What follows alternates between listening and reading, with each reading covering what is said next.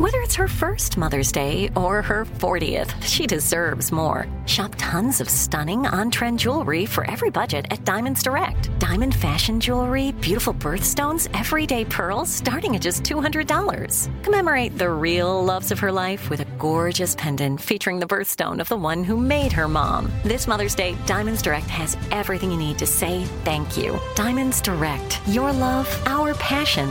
Online at diamondsdirect.com. Live Nation presents Concert Week.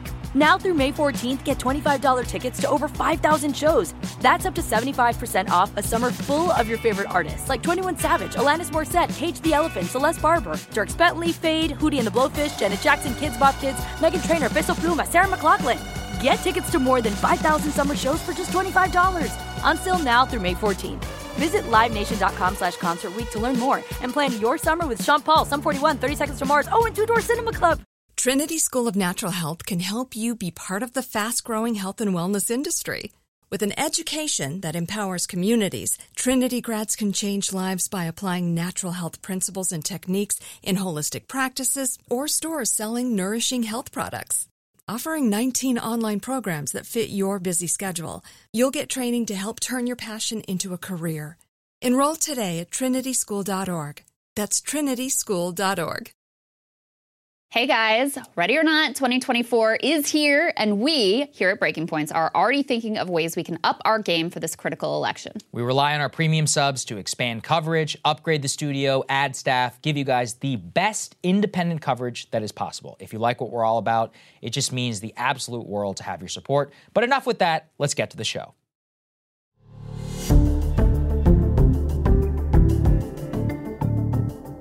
Good morning, everybody. Happy Tuesday. We have an amazing show for everybody today. What do we have, Crystal? Indeed, we do. Lots to get to this morning. Israeli officials claiming they are shifting to a different phase of the conflict as they are floating yet another supposed plan for what may come in the day after. We will break all of that down for you. We also have a member of the Knesset who is signing on to South Africa's claims of genocide against Israel, leading to huge political ramifications for him. There's a whole freak out going on over that, so we'll break that down for you. We've also got some interesting ways that conflict is flowing into domestic politics, protesters disrupting Joe Biden during a speech down in Charleston, so we'll show you those images.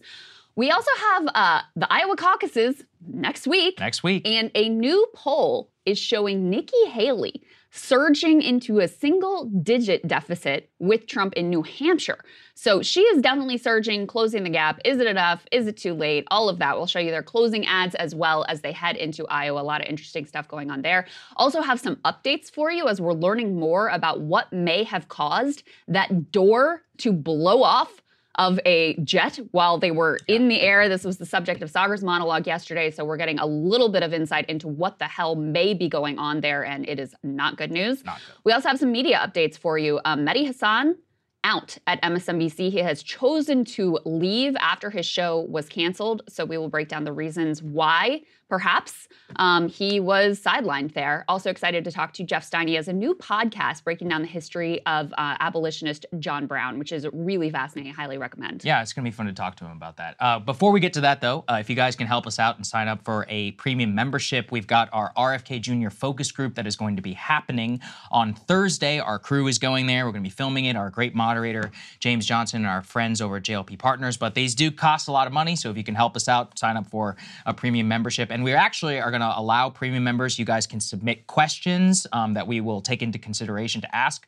for the focus group. You can do it in the AMA section of the website. So if you would like to try and submit one, you can become a premium member, or existing members can do that as well. We always want to try and keep this, we want to keep it within the BP universe just to show that we're a little bit different over here. So anyway, breakingpoints.com if you can help us out. Yeah, and we're formulating those questions and ideas now, so go ahead and send them in if you have ideas of what you want to know from RFK Jr. supporters. All right, let's go ahead and get to the very latest out of Israel. Put this up on the screen from the Wall Street Journal. This was quite an extraordinary interview overall that the Israeli Defense Minister Yoav Gallant gave. The headline here, Israel plans for next phase of Gaza war, Defense Minister says. And in this piece, they kind of buried the lead. So Gallant is floating, and this is not official government policy, but this is what he's floating. He says, as he sees it, a multinational task force should be set up in the day after in Gaza, led by the U.S., With European and Middle Eastern partners, they should oversee the rehabilitation of Gaza. This, of course, comes after last week you had those far-right ministers, Smotrich and Ben-Gvir, making very clear that they believe the appropriate day-after plan in Gaza is ethnic cleansing. Of course, we've had Netanyahu reports that he is interested in the same. We've had a plan come out from a government ministry laying out 3 different options, and the one that they said they preferred the most was pushing Palestinians out of Gaza. The idea being basically to make all of Gaza uninhabitable, mission accomplished there, and then to pressure the U.S. and others that this is the humanitarian solution, is to forcibly remove Palestinians from the Gaza Strip. I think it's worth noting in terms of Yoav Gallant, with regards to this war, he has been hand in glove with Netanyahu.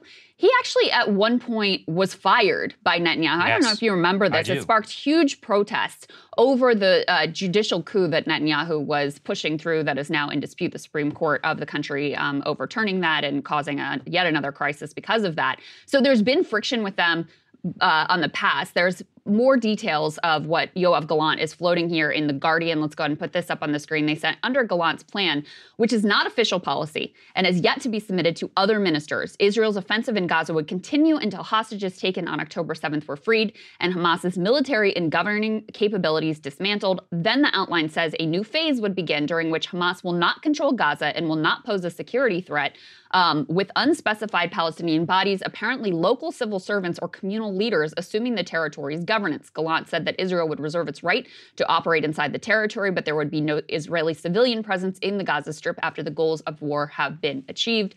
Gaza residents are Palestinian, therefore Palestinian bodies will be in charge with the condition that there will be no hostile actions or threats against the state of Israel. Earlier this week, Israeli media reported military and intelligence officials favored dividing Gaza into regions and subregions with civil administration and the distribution of humanitarian aid in each area entrusted to local leaders seen as trustworthy. Many people describing this as sort of a Bantustan plan, relating it to the ghettos that were established in South Africa. Yeah, the biggest problem that we have with this entire thing is it's obvious that they don't have a unified plan that they agree on, and their most convenient one is to offload the responsibility onto the United States. And the saddest thing, Crystal, is I cannot rule out that our leaders are not dumb enough to actually want to sign up to something like that. They're like, oh, well, it would just be too disruptive. It's like, absolutely not. Israel is responsible for this. They need to pay for all of the reconstruction, and they also are the ones who need to pay for administration. And I think that the reason that they are trying to get out right now is because, Crystal, we covered this. They had 100-something soldiers who were wounded in a single day yesterday. The IDF announced this morning that 9 of them were killed just yesterday, that were killed inside of Gaza.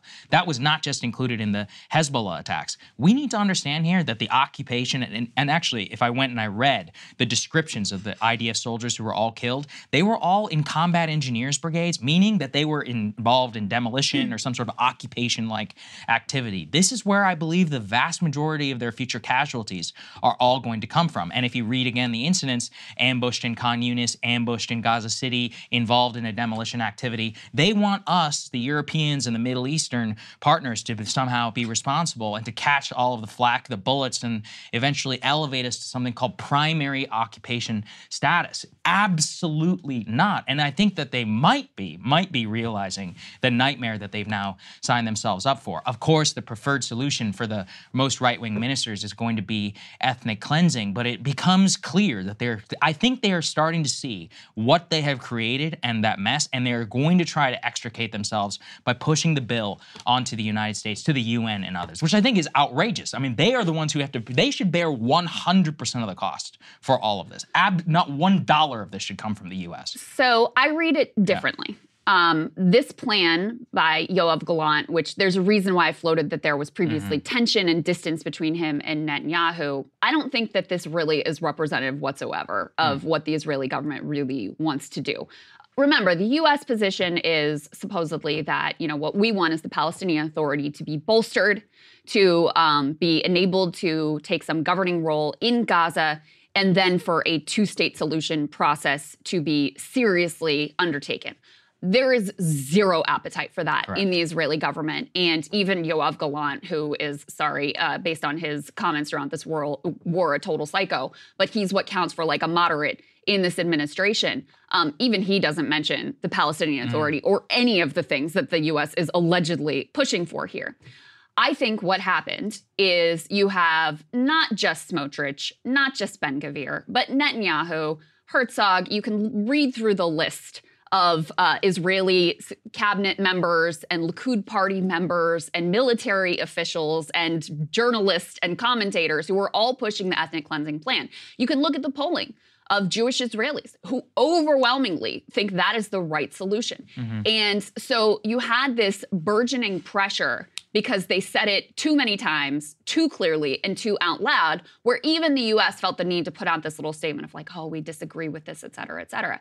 So I view this plan less as a real serious idea of what they want to do than a bit of ass covering of like, oh, no, that's not really representative of what we want. Look, here's another idea that we're floating out there. And by the way, they went ahead to make sure that idea was like also completely unpalatable to the U.S., putting the assignment for reconstruction of Gaza and some sort of oversight of Gaza onto the U.S. and to the UN.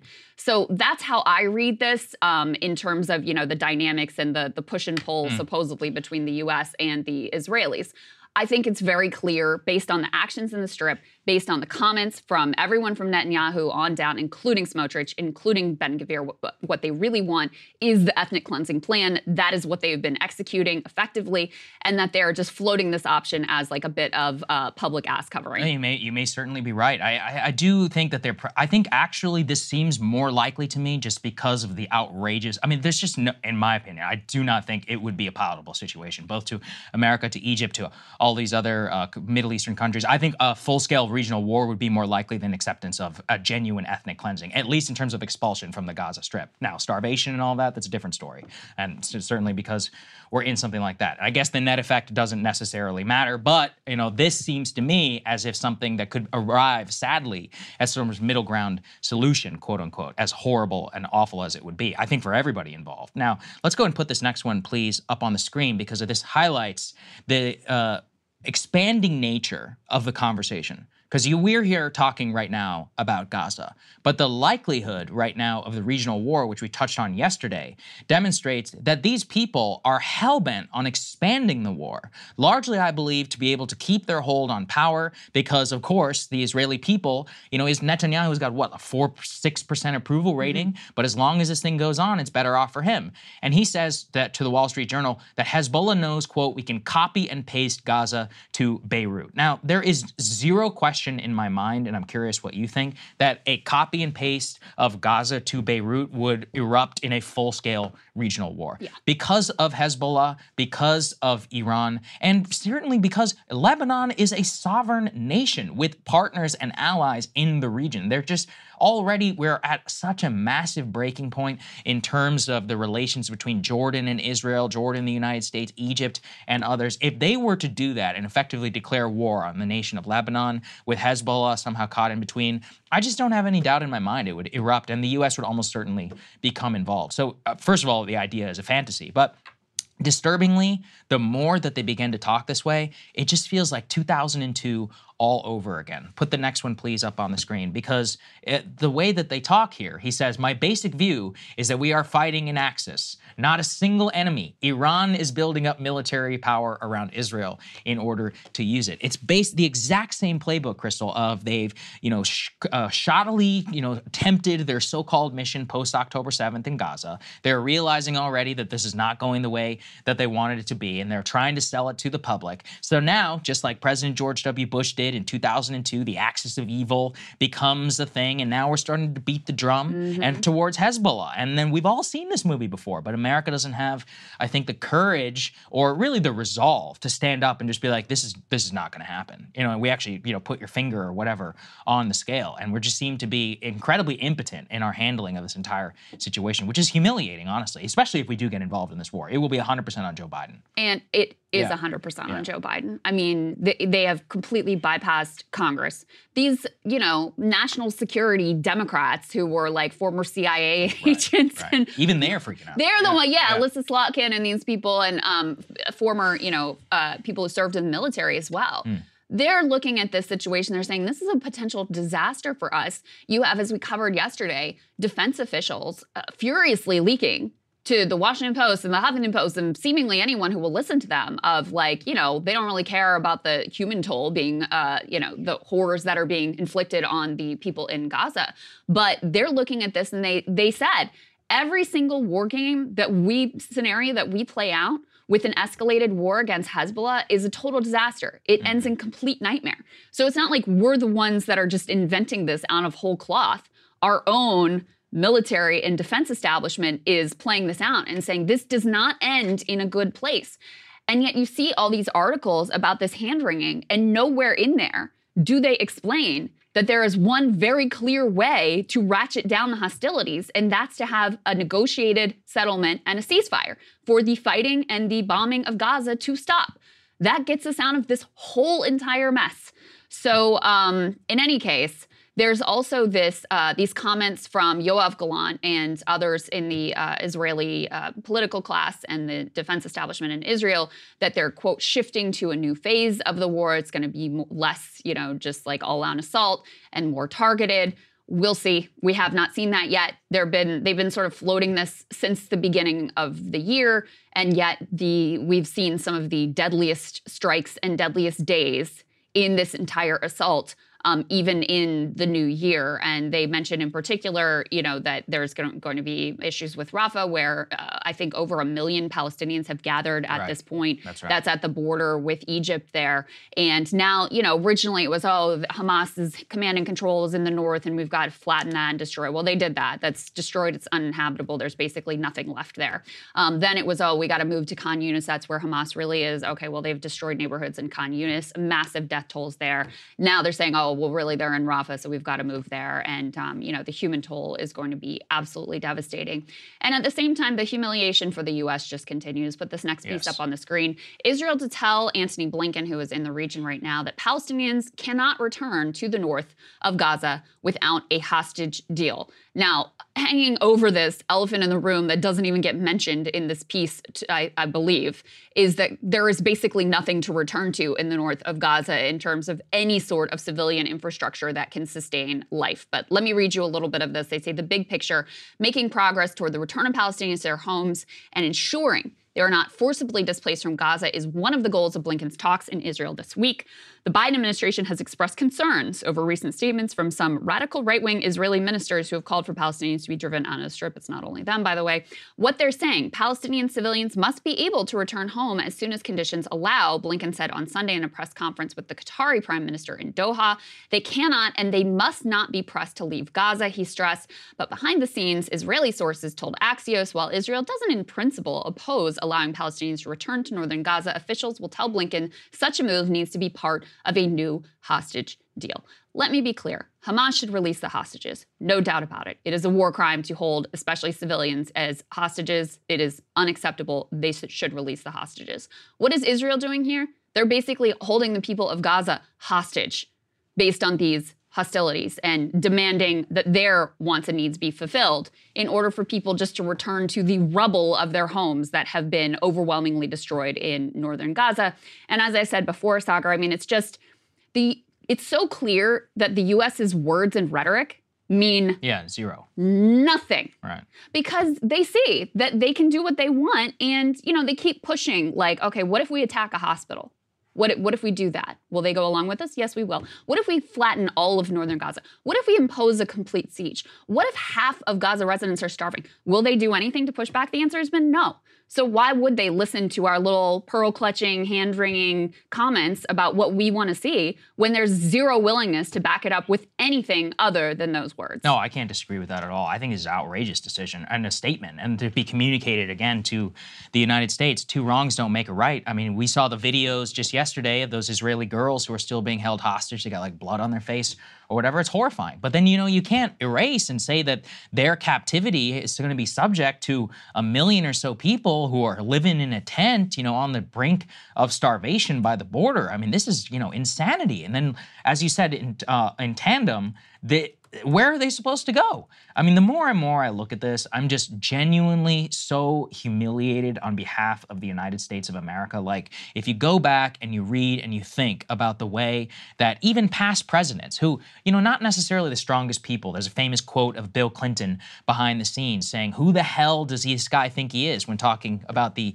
Israeli prime minister? And he said, who needs to remind who of who the superpower is here? And as increasingly, it's clear they don't care or listen to what we think. And by the way, that's fine. They're a sovereign country. They can do what they want. But, when they're also got their hand out like this, asking for emergency replenishment of their artillery shells and their weapons and all this other stuff, then, we got to have a little bit of respect here and just say that this is clearly, look, take Israel out of it. And this has been my entire, position from day one. Israel, Palestine, I'll put it all out of it because I don't like to think about quote unquote humanitarian stuff because you get really bogged down in the details. Strategically, this has been a disaster. This has heightened tensions for us in the Middle East. We've had to redirect tens of billions of dollars of military resources. We stand on the brink of a regional war in a region that we already lost 2 wars that we've just come 25 years or so off of. What possible reason would we want to get involved in this? And the humanitarian situation is both upstream and downstream of this, which is why we should be absolutely focused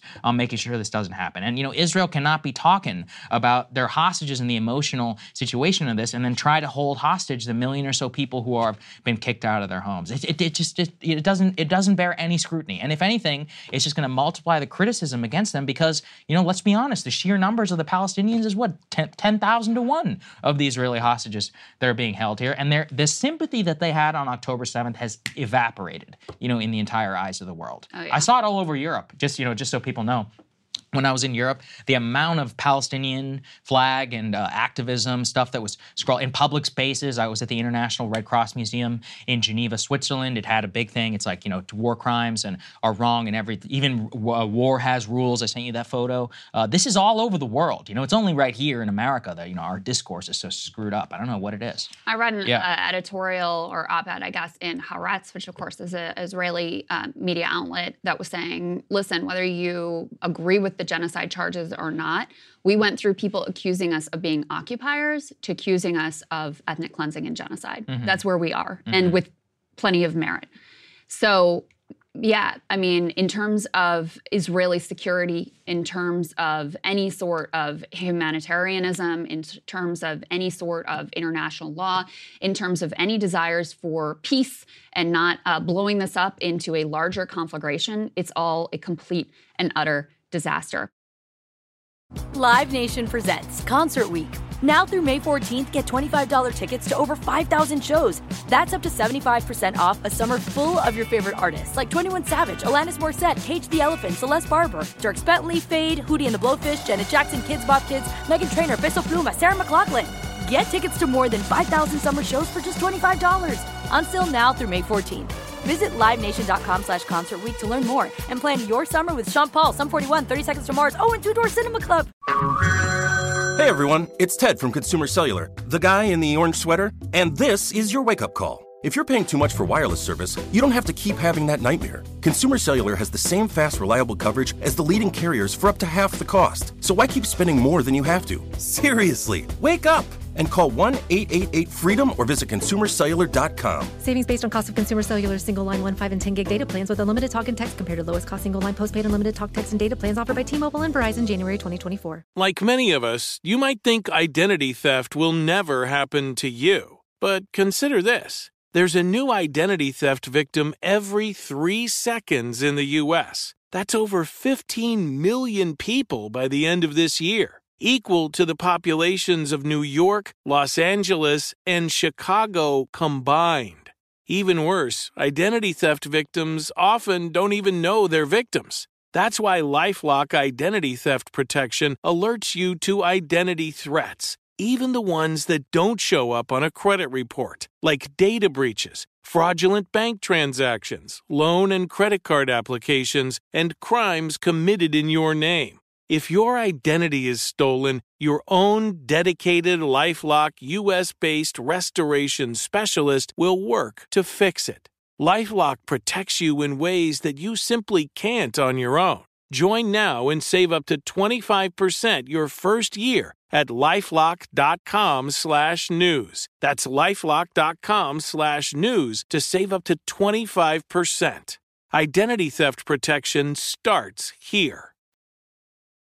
At the same time, there is some real friction in Israeli society, especially over what happened on October 7th, how October 7th happened in the first place, right, why it was not disrupted, especially now that we know there were plenty of indications in advance that this was going to happen. Then the response itself has come under incredible scrutiny.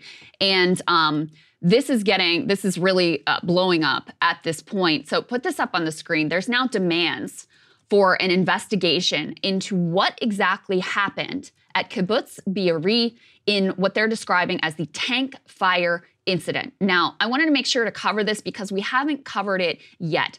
There have been inklings for a while, but we wanted to wait until there was more concrete proof that some of the deaths that occurred at this kibbutz were caused by Israeli military fire. Now, let me be clear. The overwhelming number of deaths on October 7th, as far as the evidence shows, was committed by Hamas.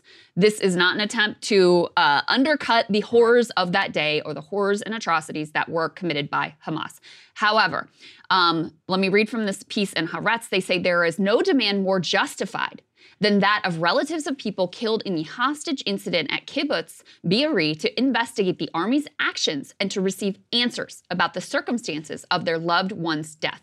Moreover, the families should not have to make this demand alone. The IDF must give them and the public an explanation for the Army's conduct on October 7th outside the home of Pesci Cohen. Above all, it must disclose whether the so-called Hannibal Directive, and I'll explain what that is in a moment, which states that hostage-taking should be prevented even at the price of harm to our own forces, was used against the Israelis held hostage in that house. So they're saying what happened here and the actual direct cause of death of so many people at Pesci Cohen's house in this kibbutz, this needs to be investigated. So what is the Hannibal Directive? As a little bit of context and backstory here, put this up on the screen from Al Jazeera. So the directive, known as the Hannibal Procedure or Hannibal Protocol, is an Israeli military policy that stipulates the use of maximum force in the event of a soldier being potentially kidnapped. This is according to a former soldier and co-founder of an activist group called Breaking the Silence. Quote, "You will open fire without constraints in order to prevent the abduction," he said, adding that the use of force is carried out even at the risk of killing a captive soldier. In addition to firing at the abductor, soldiers can fire at junctions, roads, highways, and other pathways opponents may take a kidnapped soldier through. The Israeli military has denied the interpretation of the directive, but there have been other indications and reports in the past that this has been utilized. And so the allegation here is that the people who were on the scene, the IDF officers who were on the scene, rather than risking people being taken hostage, which we know is a very emotional issue, they decided to fire on this house, killing almost everybody who was inside. This is now based on a New York Times report, put this up on the screen, of what unfolded at that kibbutz. The headline here is "The Day Hamas Came." And this is the pivotal moment. So they're interviewing this man, General Hiram, who was sort of leading the action or directing the action from the Israeli side at this kibbutz. And in the story, they write, as the dusk approached, the SWAT commander and General Hiram began to argue. The SWAT commander thought more kidnappers might surrender.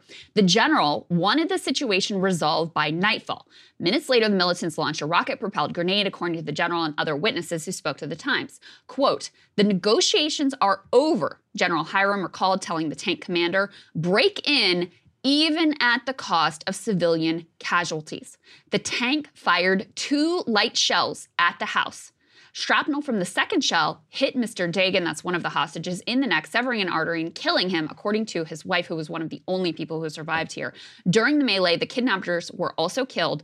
Only 2 of the 14 hostages survived.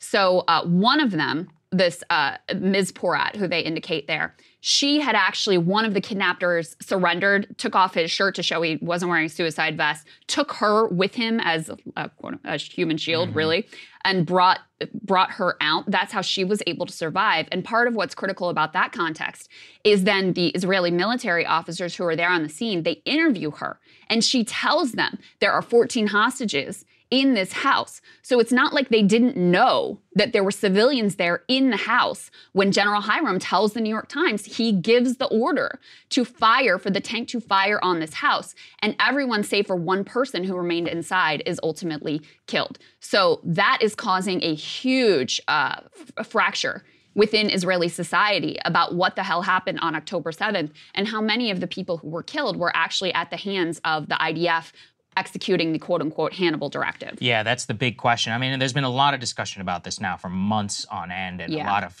speculation about helicopter fire and the level of casualties and all of that. But it's like you said, Crystal, we really wanted to wait for like ironclad evidence. Yeah. You got a general here who says he ordered them to go in regardless. That's casualties. Pretty ironclad. That's pretty good in terms of evidence. And then you've got here the Haaretz investigation citing the people inside the community who say and ask whether the directive was in play or not. And that's obviously one of those where you should have a real question about that in a democracy or in a society. Imagine if that was U.S. policy. And by the way, it's a legitimate one. I could see both sides. There was that whole debate when people thought Dick Cheney might have shot down United 93. And it's like, well, are you going to allow it to crash into the Capitol? What do you do? How can you say there are innocent lives? It's a genuine moral quandary for a leader. And that's why you should have practices and all these other things in place for decision-making. Clearly, they had that in the past. Hostages have been a very emotional problem for Israel many, many times, and it wouldn't be outside the realm of possibility that that's something that they did, and it does appear, at least in a small instance, that they did it almost certainly here in this case. But you get to debate that, in a democratic society, and I think that's the big question. Unfortunately, and I'm really glad the way that you phrase it, at the beginning, no one's trying to say that the vast majority of the people who were killed were not done so by Hamas. But, it's also a legitimate question, as it would be on 9/11. It doesn't obscure the 9/11 hijackers if a plane was shot out of the sky. Clearly, it was a direct result of that, but it's still a legitimate question about things that that were done in our name, or in this case in the Israeli name, authority and policy, and what it means now, I think, for how does it translate to the existing hostages. We already know that, 3 of the hostages were shot and killed by IDF soldiers even when they were waving white flags around. We know that some have been reported dead. Now, Hamas claims that it's because of an airstrike. We do know that the hostages who were freed and who eventually met with Netanyahu said, you have no idea what you're doing. We heard the airstrikes above us all the time. These are genuine questions. I mean, so then the question is that directive still in place today? There's a current report that Sinwar, the leader of Hamas, is currently surrounding himself with all of the existing Israeli hostages. Not outside the realm of possibility. ISIS leaders did it all the time throughout Syria. America decided we will never hit somebody if they're going to be surrounded by civilian casualties. And by and large, we were pretty good about it. We, in some cases, waited almost 2 years just to hit someone for the one time that they slipped up. Well, what if the Israelis are getting impatient? Are they going to make that airstrike or not? And then just blame Hamas? That's a genuine question. Yeah. I mean, and it's one of those where it could be genuinely downstream of this right here. And considering that all of global politics is surrounding like this with the sun, I don't think it's outside the realm of possibility. And this is the terror that hostage families are expressing. Exactly. And let me also say the other reason why it matters to parse these details of what happened on October 7th, even though it's uncomfortable, because you don't want to sound like you're minimizing it. And I really am not, right? It really was horrific. There were genuine atrocities. But we have seen the way that Israeli politicians and military officials have used fake stories to justify the level of horror that has been inflicted on Gaza. 40 beheaded babies.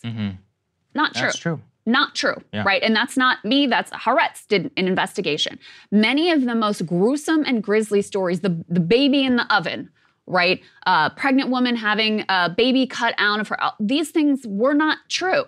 Now, there were plenty of other horrors that were true, but these fake stories were weaponized to justify the treatment of all Palestinians like they were animals, starving them, bombing them. Now 12,000 kids dead, 90% civilian casualties. These fake stories were weaponized.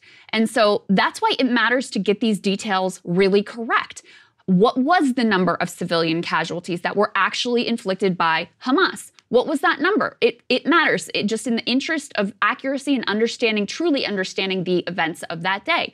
So that's why I thought it was worthwhile to spend some time on this story and the uproar that it's caused in Israeli society, because they were caught many times lying about what actually unfolded in that day in a way that has allowed them to, make a stronger case. Not that any atrocity on that day would justify what they've done in Gaza, but that's the way that these stories and the events of that day have been covered up and weaponized to incredibly horrific effect. Played out in my own life. Not even 3 weeks ago, I was having dinner with some of my friends. All of them are very, very pro-Israel. I don't bring it up. In general, I don't bring up anything. But it's one of those where, you're sitting, people are talking and all of that, and they're like, Sagar, we've been listening to some of what you guys have been saying, and it's like, how come you have so much concern for Palestinians? And I was like, well, first of all, I just look at it genuinely impartially, like I have equal compassion for both. And they're like, yeah, but what about the beheaded babies? And I was like, look, I don't want to get into a discussion here at this Mexican suburban restaurant, but the Israeli media themselves are the ones who disregard. They had no idea. Yeah. They had no clue. These are casual news consumers, and I'm not putting them down. They're living their lives. They're going about doing something. They're like, well, what about the baby in the oven? And they're like, how can you move past something like that? And I was like, look, again, I don't want to ruin your empanadas, but that's not true. And I was like, I can pull it up here, on my phone. And I was like, and then when we take the emotion out of it a little bit, we start to have even a little bit more of a conversation. And somebody's like, so what is the plan exactly? And he's like, so where are all these Palestinians? He's like, where did they go? And I was like, yeah, it's a good question, isn't it? And I was like, you should look into it. And it's one of those where that's how you have the conversation, but it showed me in real time. I'm like, wow, this stuff goes deep, in terms of people who are casual news consumers, people who are picking these things up, and then how they can, and I to a certain extent, you can understand where you're like, well, anybody responsible for something like that has got to invite a similar type of response. Yeah. But then when you take that out of it, you start, like you said, I don't think they genuinely had thought in that moment, where did all these Palestinian people have to go? And that's what happens whenever you casually consume some of these things. And again, I'm not putting these people down. These are good friends of mine. The point is just that a lot of people live like this, genuinely about in their daily lives. And what we try to do here on the show is just present to you a very gray, it's black and white is easy. The gray zone and all this other stuff, that's where most of real life takes place. Yeah. And when you can talk in that, as I did with my friends, you can do it in a non-confrontational way, and you can actually arrive at a very different place. And I think that's what we're trying to do here right now, and that's part of the reason why we're doing this story. So let me go ahead and touch the third rail here. Yeah. The other thing that has been in dispute is whether there was widespread, systematic rape on October 7th. Sure. And maybe there was. I'm not saying there wasn't. I'm certainly not saying there was no sexual violence on that day. I actually think it would be relatively preposterous to imagine there was no sexual violence on that day. However, the claim of mass systematized sexual assault has not been backed up by evidence. Mm-hmm. And at this point, based on all of the lies they've been caught in at this point, I think it is entirely appropriate to say there needs to be some sufficient level of evidence to justify these claims. Ryan and Emily actually reported on, there was a New York Times article that sought to dig in to this question of sexual violence on October 7th. And one of the primary, witnesses, families that they focused on after this report came out said, we did not think that our daughter was raped. Mm-hmm. We did not know that this was the intention of your article. And just imagine if that was your daughter who was killed on that day and you have a reporter who comes to you basically under false pretenses to sort of use you to try to make a point. Now, again, I am not saying that nothing happened. I don't know. But the evidence that has so far been proffered is insufficient to justify the claim of mass systematized rape on that day. And again, you might say, well, why does this matter? Like, it was horrible. Isn't that enough for you? Like, why are you nitpicking here? Mm-hmm. And I would just go back to the fact that the horrible stories that were often in many cases fabricated in order to elicit emotional response were used to justify horrors being inflicted on Palestinians. And so, that and just accuracy does matter. Like actually knowing for the historical record what really unfolded as best as we possibly can on that day does matter. Truth matters a lot. Like you said, it would be actually absurd to have the idea that a bunch of guys, thousands of guys who flooded into a country, and with weapons and crazed bloodlust did not commit sexual violence. It also would be absurd to just take any, account which has frequently been caught, either being fabricated or exaggerated and just believe it in whole truth. Facts matter, of course, for the historical record. And we've also seen throughout history how exaggerations and fakeries are often used to justify the worst of a response, such that in this moment of intense information overflow and all that, I actually think it matters the most today than it ever did in the past, because there is so much out there to quote unquote support whatever you want. I think you could fully convince yourself that the beheaded baby story and the oven story are 100% true if you just Googled it. Online, if you read the 3 stories that were to back it up, it takes a lot of time and effort, and that's part of why the news is exhausting for so many people. And also because they don't want to talk about it over dinner. I get it, I 100% do. But, if you're gonna engage in it, if you're gonna think about it, more importantly as an informed citizen, I would urge you to try and do a lot of what we're trying to do. Yeah. Last thing I'll mention on this is, as you mentioned, the teenage girls that are still being held by Hamas. And they were highlighted, extensively in the media yesterday, and I understand why. Left down of the account is that at least some of them are in the IDF. So they're not civilians, which changes the nature of the story and the way you feel about it. So in any case, it's important to have all of these details out there and to, as best we can, try to accurately sort through what the evidence suggests actually happened on that day. And that's something that the Israeli society right now is grappling with themselves. At the same time, there is another uproar in Israel over a Knesset member who is signing on to the South Africa claim at the ICJ that Israel is in the process of committing a genocide. Put this up on the screen. So the headline here is Israeli MK causes uproar in Knesset after signing petition accusing Israel genocide in Gaza after Ofer Kasif, MK in the Arab Jewish Hadash Ta'al party, signed the South Africa petition. Fellow Knesset members called for his removal. Kasif explained his reasoning, saying, "My constitutional duty is to Israeli society, not to the government who calls for ethnic cleansing and even actual genocide." His signature is added to those of over 200 citizens of Israel who have also signed on to that petition. I'm reading from this report right now. Expected to be presented to the court toward the beginning of the hearings, which start on Thursday. The petition reads in part, "The information that emerges from the lawsuit is both horrific and credible. Israel is indeed taking systematic and thorough steps to wipe out the population of Gaza, to starve, abuse, and displace it. It has implemented a policy of erasing options for livelihood, which is leading to genocide."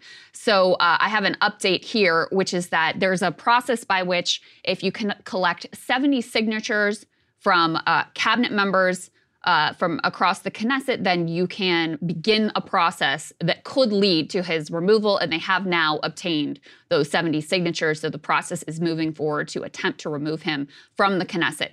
He explained his reasoning in a post on Twitter. Put this up on the screen.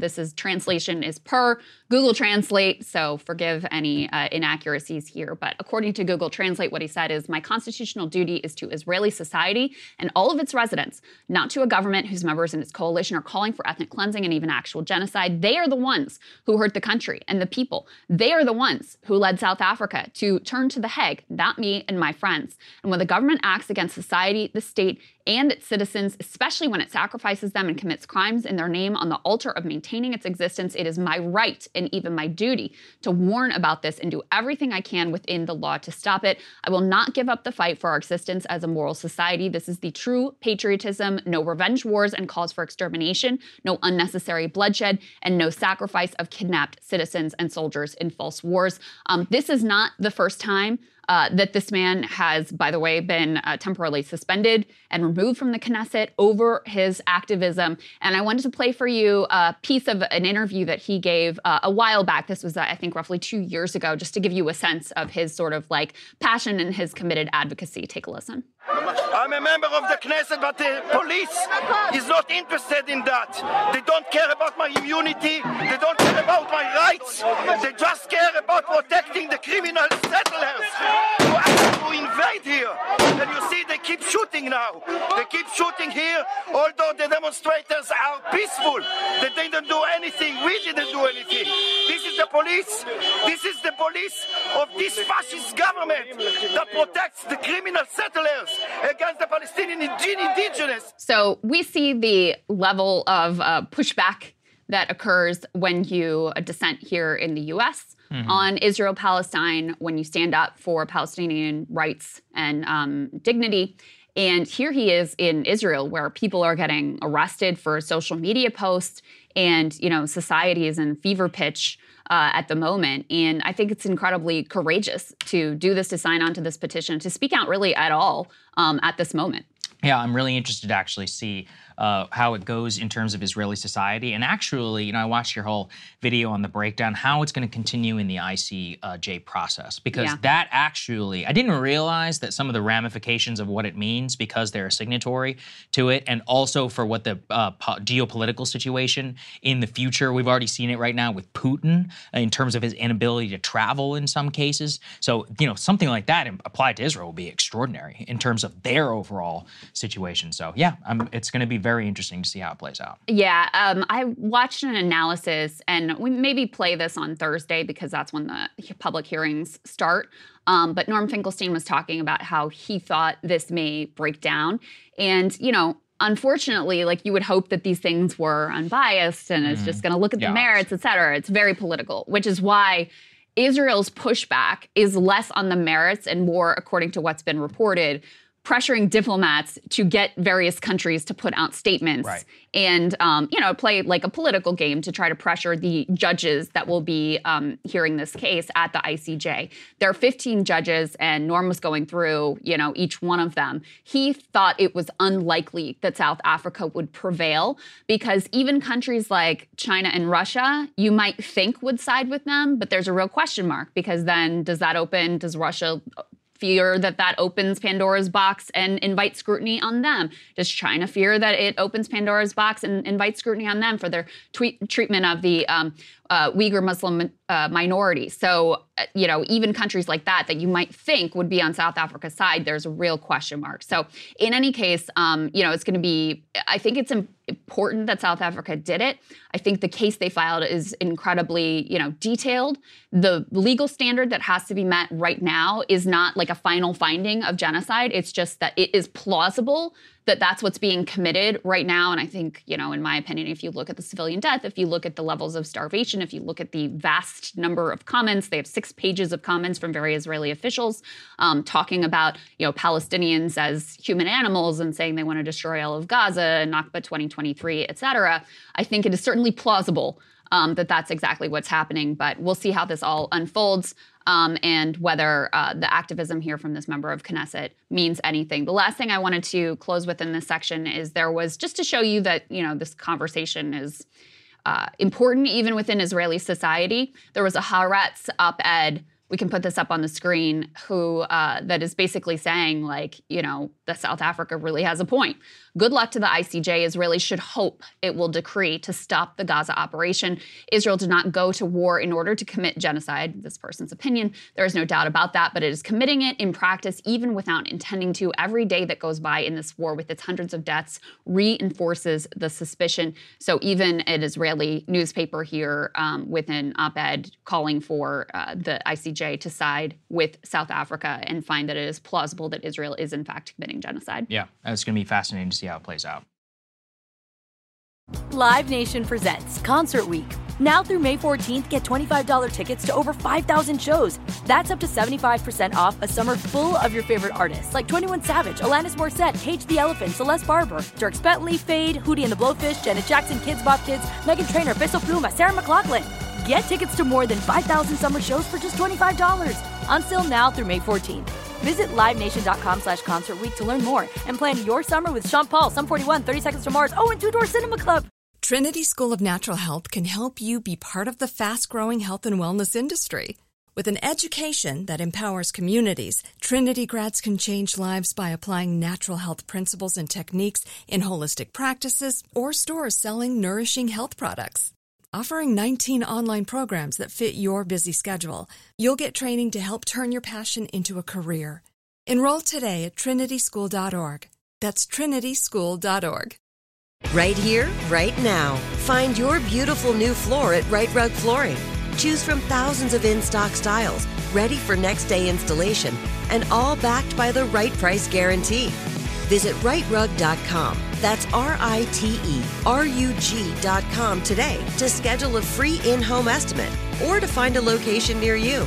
24-month financing is available with approved credit. For 90 years, we've been right here, right now. Right Rug Flooring. So yesterday, President Joe Biden went down to Charleston, South Carolina to give a political speech at the Mother Emanuel AME Church. That is where, of course, Dylann Roof massacred so many people in a horrific incident. While Biden was speaking, he was interrupted by protesters demanding a ceasefire in Gaza. Let's take a listen. Without the truth, there's no light. Without light, there's no path from this darkness. If you really care about the lives lost here, then you should honor the lives lost and call for a ceasefire in Palestine. Ceasefire now! Ceasefire now! Ceasefire now! That's all right. That's all right. That's all right.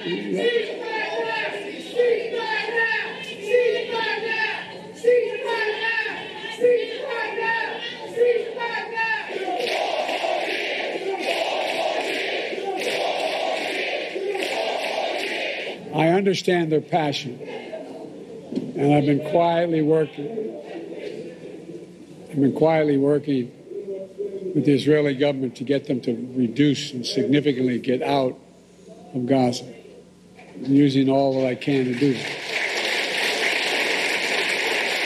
So that is the way that unfolded.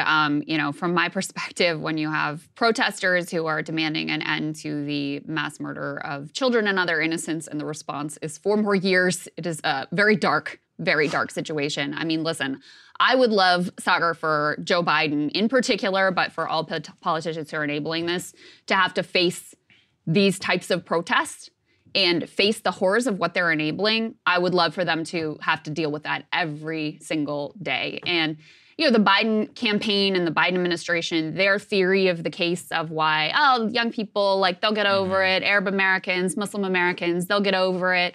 When they remember that it's Donald Trump on the ballot, they'll show back up, they'll come back around. And they think that this will be in the, quote, rearview mirror. And I think actions like this, which have persisted for months at this point, are a very clear demonstration that, no, they're not getting over it. And there is no going back to a time before this was all enabled by Joe Biden. Yeah, I was interested to play this. And actually, maybe if you don't mind, could you set up the next element? Because I think this is going to be an instructive conversation about protest, about its place in American life, usefulness, counterproductivity, and all of that. Yes. So there were also yesterday mass protests in New York City. We can go ahead and put this up on the screen, where pro-ceasefire protesters shut down 3 different bridges. You can see this is the Brooklyn Bridge. They also shut down the Holland Tunnel. That's what you're looking at here. And here we have Manhattan Bridge, and I think we had one more bridge. And this is an individual who is upset because he is being delayed. I would probably be upset too. And he's yelling at the protesters, getting out of his car, shoving them, becoming irate. So this was the scene that unfolded in New York yesterday. And here you have police who are sawing through, I believe, the chains that they had chained themselves together. And a number of people were arrested in these protests, which shut down traffic for, I believe, roughly hour and a half, 2 hours yesterday in New York City. Yeah, so the reason I think this is a good juxtaposition for me personally, and I know you disagree, is that I have 0 issues with the protest to the President of the United States. But these protests drive me absolutely crazy. And not only are they counterproductive, but I went back and I did a lot of reading. And my favorite book on this subject about the new left and the rise of this type of protest and belief was, it's called Days of Rage. And what it is that if you actually see the way that the rhetoric that was these organized things where they call them actions. Action is a traditional word in New Left activism, and it goes back to the days of the Weather Underground, of the Symbionese Liberation Army, and many of these other crackpot groups from back in that time. And those people had a fundamental belief that if you set off, 1,000 bombs or whatever, what the Weather Underground and these types of groups did, if you kidnap Patty Hearst, if you, create awareness, quote unquote, and you basically make life miserable and annoying for people, that they will rise up the great proletariat against the establishment. And instead, actually, it was completely counterproductive. The vast majority of people hated these groups. They supported law enforcement, and they turned against the very causes which the protest movements of the 1960s on civil rights and on Vietnam were extraordinarily successful. So what I would say to these Palestinian groups is that blocking working class people from traffic, or a man from his daughter, or preventing people from picking or dropping off from school or for going to work, is not only counterproductive, but is fundamentally stupid, and it misses the point of who is actually in power for quote-unquote awareness. So, for example, remember the debate about the lady who followed Kirsten Sinema into the bathroom and yelled at her, and everyone was like, oh, this is an outrageous breach. Yeah. And I was like, hey, sorry, eat shit. You're a politician. It is what it is. I'm not saying it's pleasant. You can resign. Go for it. I don't care. But at the end of the day, I believe in maximalist protests against people who are in power. But blocking normal folks from traffic, just as many of these climate folks have done, also the people who throw, blood or whatever on these Van Gogh paintings and all that, this is just classic new left activism. And folks, you're going to lose, just like the Black Panthers did, just like the Weather Underground, just like these other. So if you believe in making an impact, this is just the wrong thing to do. And I think you should be arrested. I don't think you should be doing or allowed to be doing such like this. It just doesn't work, and it misses the point about the center of gravity for Israel is not in the American populace. The American populace supports a ceasefire. It is in Joe Biden, the United States Senate, and the DC establishment. So go outside the White House and protest all day long. And in fact, go back and read the hey, hey, LBJ chants. They drove him nuts, and they arguably did have an impact on Vietnam policy. But blocking a Brooklyn man from going to see his daughter, I don't know, man. That's just so wrong to me. So I disagree on basically every level. Go ahead. Yeah. So they've been protesting outside the White House every day. Do you know what impact it's had? Nothing. Well, absolutely Vietnam took 5 years, nothing. But it still happened. So to conflate this completely nonviolent protest with the Weather Underground, 100% nonviolent protest here. Blocking traffic, blocking bridges, blocking tunnels. To conflate that with the Weather Underground, that is just wildly wrong and inappropriate. I'm talking about the theory. So let me talk about the theory here. So first of all, number one, do I think that the cause of attempting to stop babies from being bombed and an entire population from being starved is important, vital, and urgent enough to inconvenience people, to justify inconveniencing people? That's the first test. That's the first thing you object to. Yes, I do. I think it justifies inconveniencing people because of the vast scale, unprecedented nature of the horrors that are being inflicted. That's number one. Number two, the question, is it effective? Listen, we can't really know in real time, but protests, like mass protests like this, come out of the media era, where the goal isn't, to persuade that gentleman in the car who's very irate, or even, the people immediately there in New York. The goal is to get media attention to draw eyeballs to your cause. Did they accomplish that? Yes, 100%. Have we covered any of the protests outside the White House? No. No, that's not true. Are we covering now the protests that interrupted Joe Biden, and these protests, which I think were very creative, in fact, which disrupted life in New York City? Yes. So does it pass the test of it garners eyeballs? Yes. Second piece of, what makes a protest effective, does it win people over to your cause? And I'm not talking about overall majority opinion, although that can happen too. And usually when that happens is when there is a disproportionate response from police and other authorities that garners sympathy for the activists. They were arrested. I wouldn't call the response to be disproportionate or the sort of thing that would garner that sort of sympathy. But did it draw the sort of attention that could win more activists to their cause? Yes. Third question, to your point, already a majority of the American public agrees with, overwhelmingly, wants a ceasefire. The one person who is determinative on this is Joe Biden. It's all about Joe Biden, right? And what is Joe Biden telling himself right now? Because obviously he doesn't care about babies being killed in Gaza, it's pretty clear. Obviously he doesn't care about, the humanitarian situation. Apparently he doesn't care about the possibility of the U.S. getting drawn into war, at least not enough to actually do something about it. What he might care about is his political prospects. They're telling themselves that this is going to be in the rearview mirror. And these protests, day after day, these mass actions day after day, are a clear message aimed directly at Joe Biden. No, it won't be. We are not going away. These disruptions are not going away. Life is not going to be normal again for you, certainly, until you stop the bombing in Gaza. So on those metrics of success, just as a tactic, I think it passes. And then the last thing, which is perhaps the most important to me, is, if I look back at like nonviolent protesters against past horrors, slavery, right? The abolitionists, those who protested against like the Holocaust, those who were protesting Jim Crow, again, nonviolently.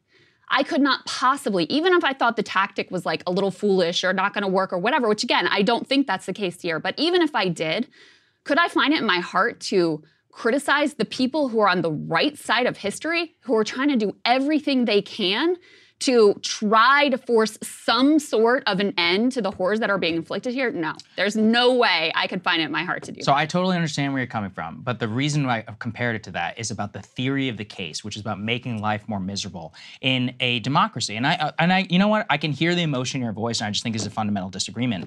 I mean, at the end of the day, the people who are dying here are not American citizens. Even in the case of Vietnam, like this was about American soldiers. But what I would disagree with is that you were saying, we did cover a protest at the White House. We sent our own Mac over there in order to do the filming, but it took 5-10 years, of protests against Vietnam. That's simply, you don't get to have immediate gratification. In 5 or 10 years, there won't be a single Palestinian left in Gaza. But that's the thing. It's so immediate. And our people are not dying yet. Actually, our soldiers came very close to being killed thanks to this conflict and very true. Iraqi militias, firing on them while they're sleeping in barracks. So the risk is incredibly real. These are our tax dollars that are paying for these 2,000-pound bunker buster bombs that are being dropped on civilians in Gaza. So to be like, this doesn't really concern, of course it does. And clearly these protesters feel that incredibly, incredibly deeply. And that's why they're doing whatever they can think of to do to try to disrupt this, try to put pressure on Joe Biden. Because listen, unfortunately, it's not about winning people over in a democracy. Because if that was the case, it'd be over already. Yes, that's true. It would be over already. This is not a democratic action. This is about pressuring Joe Biden and persuading him that this is not going away. This is not going to be in the rearview mirror. And so, yes, I do think that attention-grabbing actions like this could move the needle. Maybe. I mean, listen, there's no guarantees, but could move the needle here. Let's reverse and look back. What was the result of 1968, of the mass protest movement? What ended up happening? A landslide election for Richard Nixon, who wanted to crack down on protests. The silent majority who despised and were angry at the hippies who had taken over the cities and were doing many of the same things here. There are no pro-Palestinian politicians on the ballot. My point it's not like there's a better option out there. That the vast majority of people, as we also saw post-BLM, turned against the BLM movement. You could use the same justification for much of the looting and other things that accompanied those BLM riots. You cannot compare nonviolent protests. But even the protests that in ones. some instance turned violent. Yes, that is not a fair comparison to make. But let's look about the BLM riot. Okay, let's look at the BLM nonviolent marches themselves and about eventually what occurred, which was a mass social chilling against anybody, including people like me, who spoke out against what we thought was a ridiculous cause at the time. What ended up happening is that huge amounts of people felt as if they could not speak out then at the time and ended up supporting more pro-police policies. The net effect of BLM has had no impact on the overall cause. I don't see the analogy here because the people who feel they can't speak out right now are the people who are trying to defend Palestinians. Well, so it's completely traffic. It's completely reversed. And again, I think what people responded to, because the original peaceful marches, I mean, you remember, it was overwhelmingly popular. You had huge constituencies, millions of people out in the street, et cetera, et cetera. I think what caused the backlash is the looting, is the violence that broke out in plenty of locations. There's no analogy here. There is no looting. There is no violence. This is a completely textbook nonviolent civil action that is occurring here. And like I said, even if I thought it was foolish, which again, I don't, there is no way that I could look at what's unfolding in Gaza and be like, where there are such clear villains and be like, oh, these people who are on the right side of history, they're the ones that I'm going to complain about. They're the ones that I'm going to criticize. I just don't think much of this right side of history stuff ends up standing up, because the truth is I mean, everybody thinks that whenever they're involved. It's a genocide. No, well, Sagar, first of all, it is a genocide. Well, at the very least, it is a mass killing of civilians. If there is a right side of history that has ever been clear, which, yes, you're right, in many instances it's a judgment call, I think it's pretty compelling which is the right side of history here, just based on the numbers of civilians who are being massacred and starved at the moment.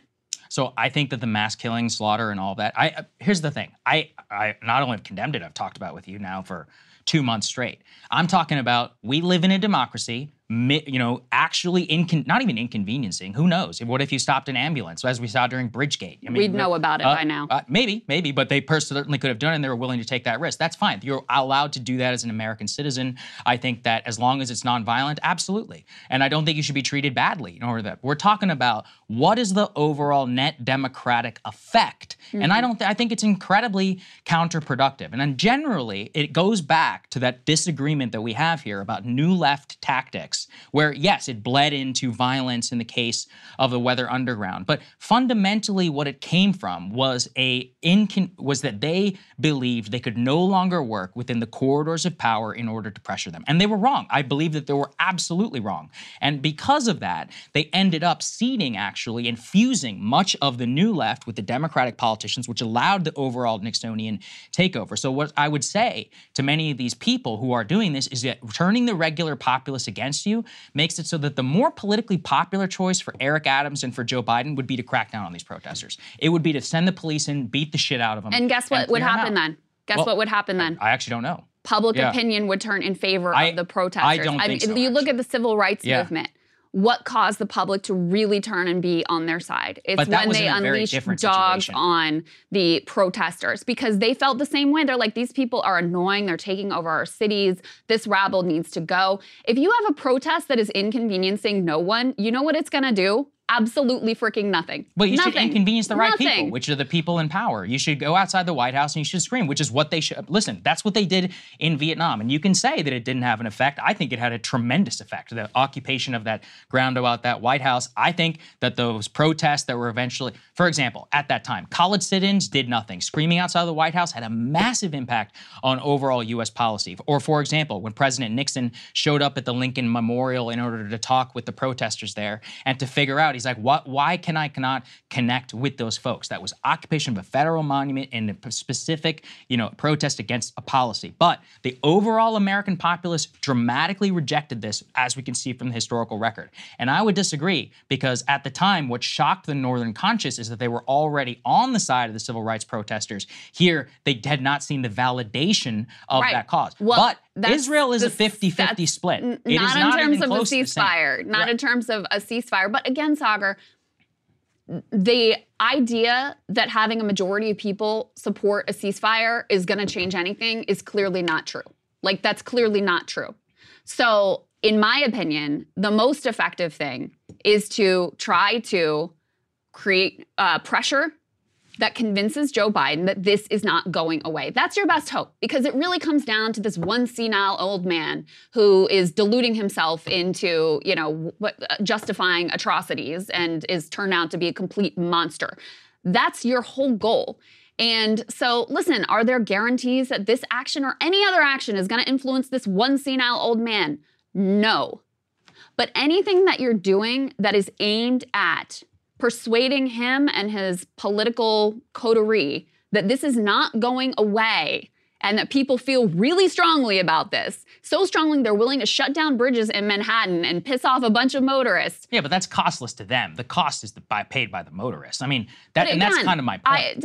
We just view this differently, because given the 10 kids every day are losing their legs in Gaza, right? Half of the population is starving to death.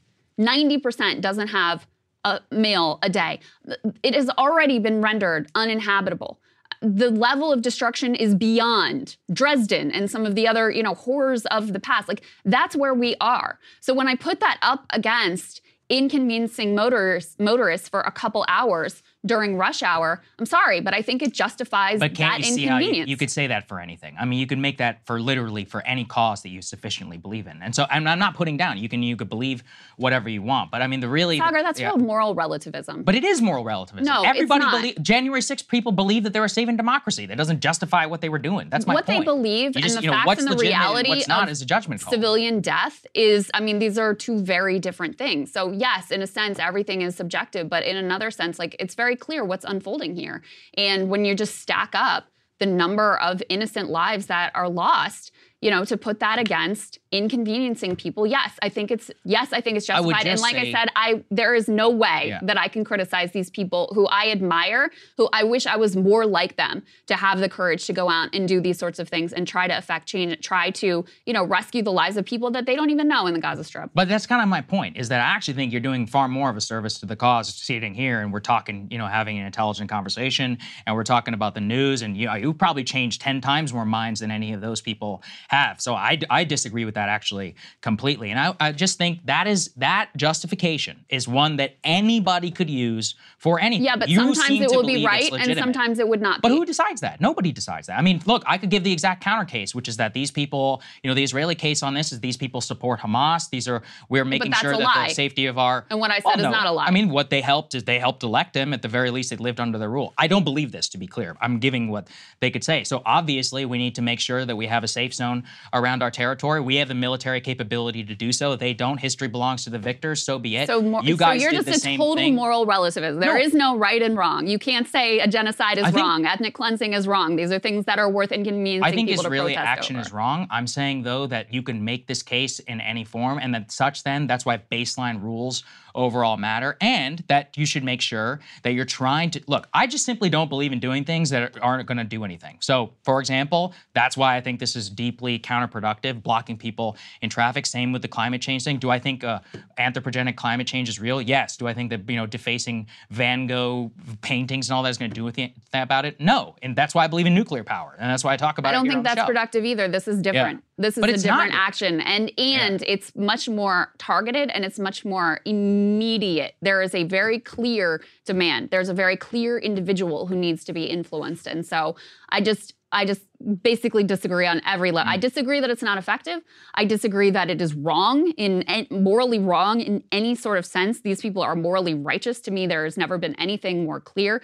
And number three, there are villains right now, very clear villains. One of them is a mile away from here in the White House. And to spend any time criticizing the people who are trying to avert atrocities, I think that's fair, Crystal. But what if they crossed into the realm of violence? Then what? Well, then that's a different story. But we're not talking about this. This is nonviolent. But then we do have to draw. This is nonviolent. There are, realms within people operate. All right. So then we get to within talk about nonviolent protests.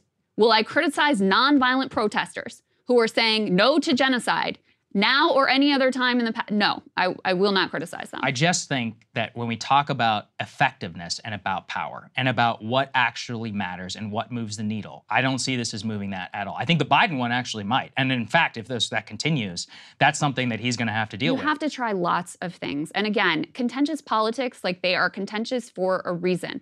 If they're not upsetting anyone or irritating anyone or causing any friction, they go completely unnoticed and they're completely pointless. You may be right, but then we can't complain then whenever causes that we don't support subject themselves to the same level of tactics. And that's more where, I see not only media treatment. The anti-vax people who took over the city in Canada. Right. It didn't really work, though, unfortunately for them. They got cleared out by the police. The Canadian populace largely turned against them. They had a massive police state crackdown. From what I can tell, Trudeau got himself reelected. But again, it's not like it did much. I just don't agree with this moral relativism of who can even say what's right or wrong? And all causes could theoretically be just. It's okay, but there are some things that should be really clearly off the table, that we should be able to very clearly say, this is right and this is wrong. And to me, again, this is the most clear-cut instance I've perhaps ever seen in my life. Okay, well, we're going to agree to disagree. Let's move on to the next one. Live Nation presents Concert Week. Now through May 14th, get $25 tickets to over 5,000 shows. That's up to 75% off a summer full of your favorite artists like 21 Savage, Alanis Morissette, Cage the Elephant, Celeste Barber, Dierks Bentley, Fade, Hootie and the Blowfish, Janet Jackson, Kids Bop Kids, Meghan Trainor, Bissell Pluma, Sarah McLachlan. Get tickets to more than 5,000 summer shows for just $25. On sale now through May 14th.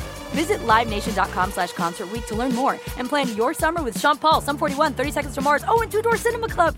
Trinity School of Natural Health can help you be part of the fast-growing health and wellness industry. With an education that empowers communities, Trinity grads can change lives by applying natural health principles and techniques in holistic practices or stores selling nourishing health products.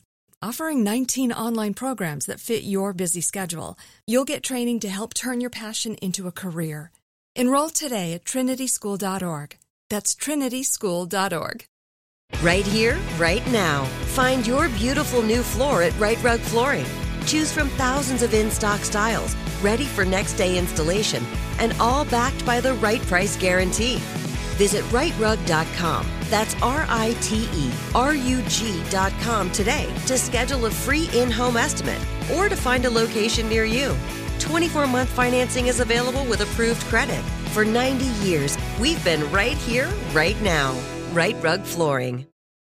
At the same time, we got to turn over to domestic politics, what's happening here in America. It's primary season. We got a shocking new poll here. Let's put it up there on the screen. And what does it show? My God, Nikki Haley coming within single digits in a CNN poll, up 12 points since November. Trump standing at 39 points, Haley 32, Chris Christie 12, Vivek 8, and DeSantis 5. So Nikki Haley certainly surging, at least that certainly seems to be the consensus, and not just in this poll, Crystal, but in a variety of other ones that we have seen. And it actually fits, I think, with Trump's overall strategy. He no longer has been talking as much about Ron DeSantis. He's been talking much more about her. He took that opportunity on the pulpit to go after her for her slavery comments about the Civil War. Man, I wish I'd been here for that. Let's take a listen. You know, they asked her about the Civil War. Why did it start? How did it start? She didn't use the word slavery, which was interesting. I don't know that it's going to have an impact, but, you know, I'd say slavery is sort of the obvious answer. It's supposed to about 3 paragraphs of bullshit. Paragraphs of bullshit. Man have to be so damn He's funny. so good. You know, you got to give it to him. You have to hand it to him. Crystal, he gets to the crux of it. It's also funny because I haven't gotten to weigh in on this, and there's nothing I actually hate more than lost cause stuff. And so for her, she, I believed, didn't know, or she did not have a real position on this. She in her head was like, well, I can't say it's about slavery because these GOP voters are so racist that they're going to get mad at me for saying it. Whereas Trump is like, if slavery instead of 3 paragraphs of bullshit. And he's overwhelmingly more popular than her. Well, it's also the context. Such a disdain to voters. It's also the context of him being a New Yorker. Yes. And her being a South Carolinian who's like imbibed all of this weird lost cause bullshit where it's like, I can't say it's slavery when it.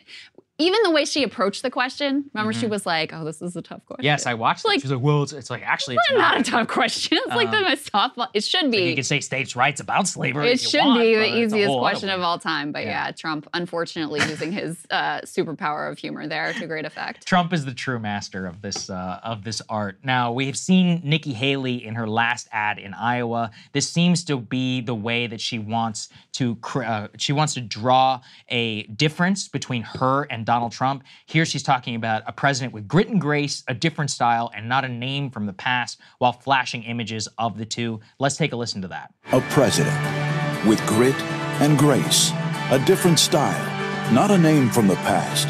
Your family deserves a border secured, an economy restored, a nation respected.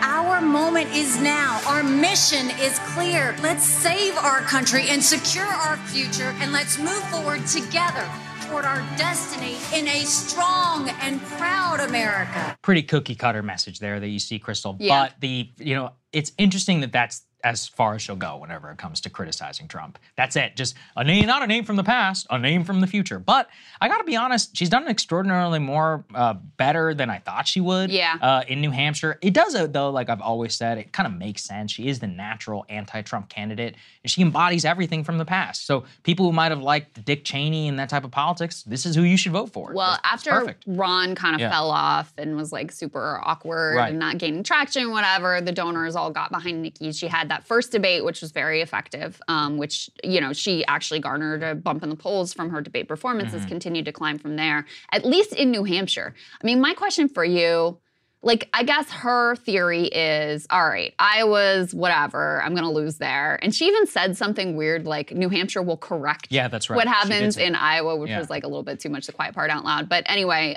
her theory is then if she goes and has this upset win in New Hampshire, that's going to completely change the game. It's going to show that someone else can win. And then she'll just pick up a head of steam from there and be able to roll on through. I mean, do you think that there's anything to that case? Because I don't really think there is. But I don't either. Let me make the devil's advocate case, which is like, you know, Trump feels so invincible and his whole reputation is staked on being a winner. And if Nikki Birdbrain Haley comes out and beats him in New Hampshire, a state that historically he did well in the past, that would be a real blow to him. And then that would open people up. You probably have everybody else drop out of the race at that point. It would be head-to-head, Nikki versus Trump. And maybe that will open people up to this idea that it's actually time to move on. If there's a case, that's it. I don't think it's practical, but let's look to a little bit of history. I mean, it's complicated because you're comparing apples to oranges. But, you know, Bill Clinton crashes in Iowa, comes to New Hampshire, the comeback kid, he gets the headline, goes through Super Tuesday, does pretty well, seals it all up, and he owes it all to New Hampshire. To this day, he says that's where I, officially won the presidency. You could flip it though, and you can look at the fact that Barack Obama won Iowa, then he lost New Hampshire, but because he won Iowa, he's able to win South Carolina. So I can give two examples, where it did matter and where it didn't. I think for Trump, New Hampshire is really the first primary ever won in the race. I still think he's probably going to win.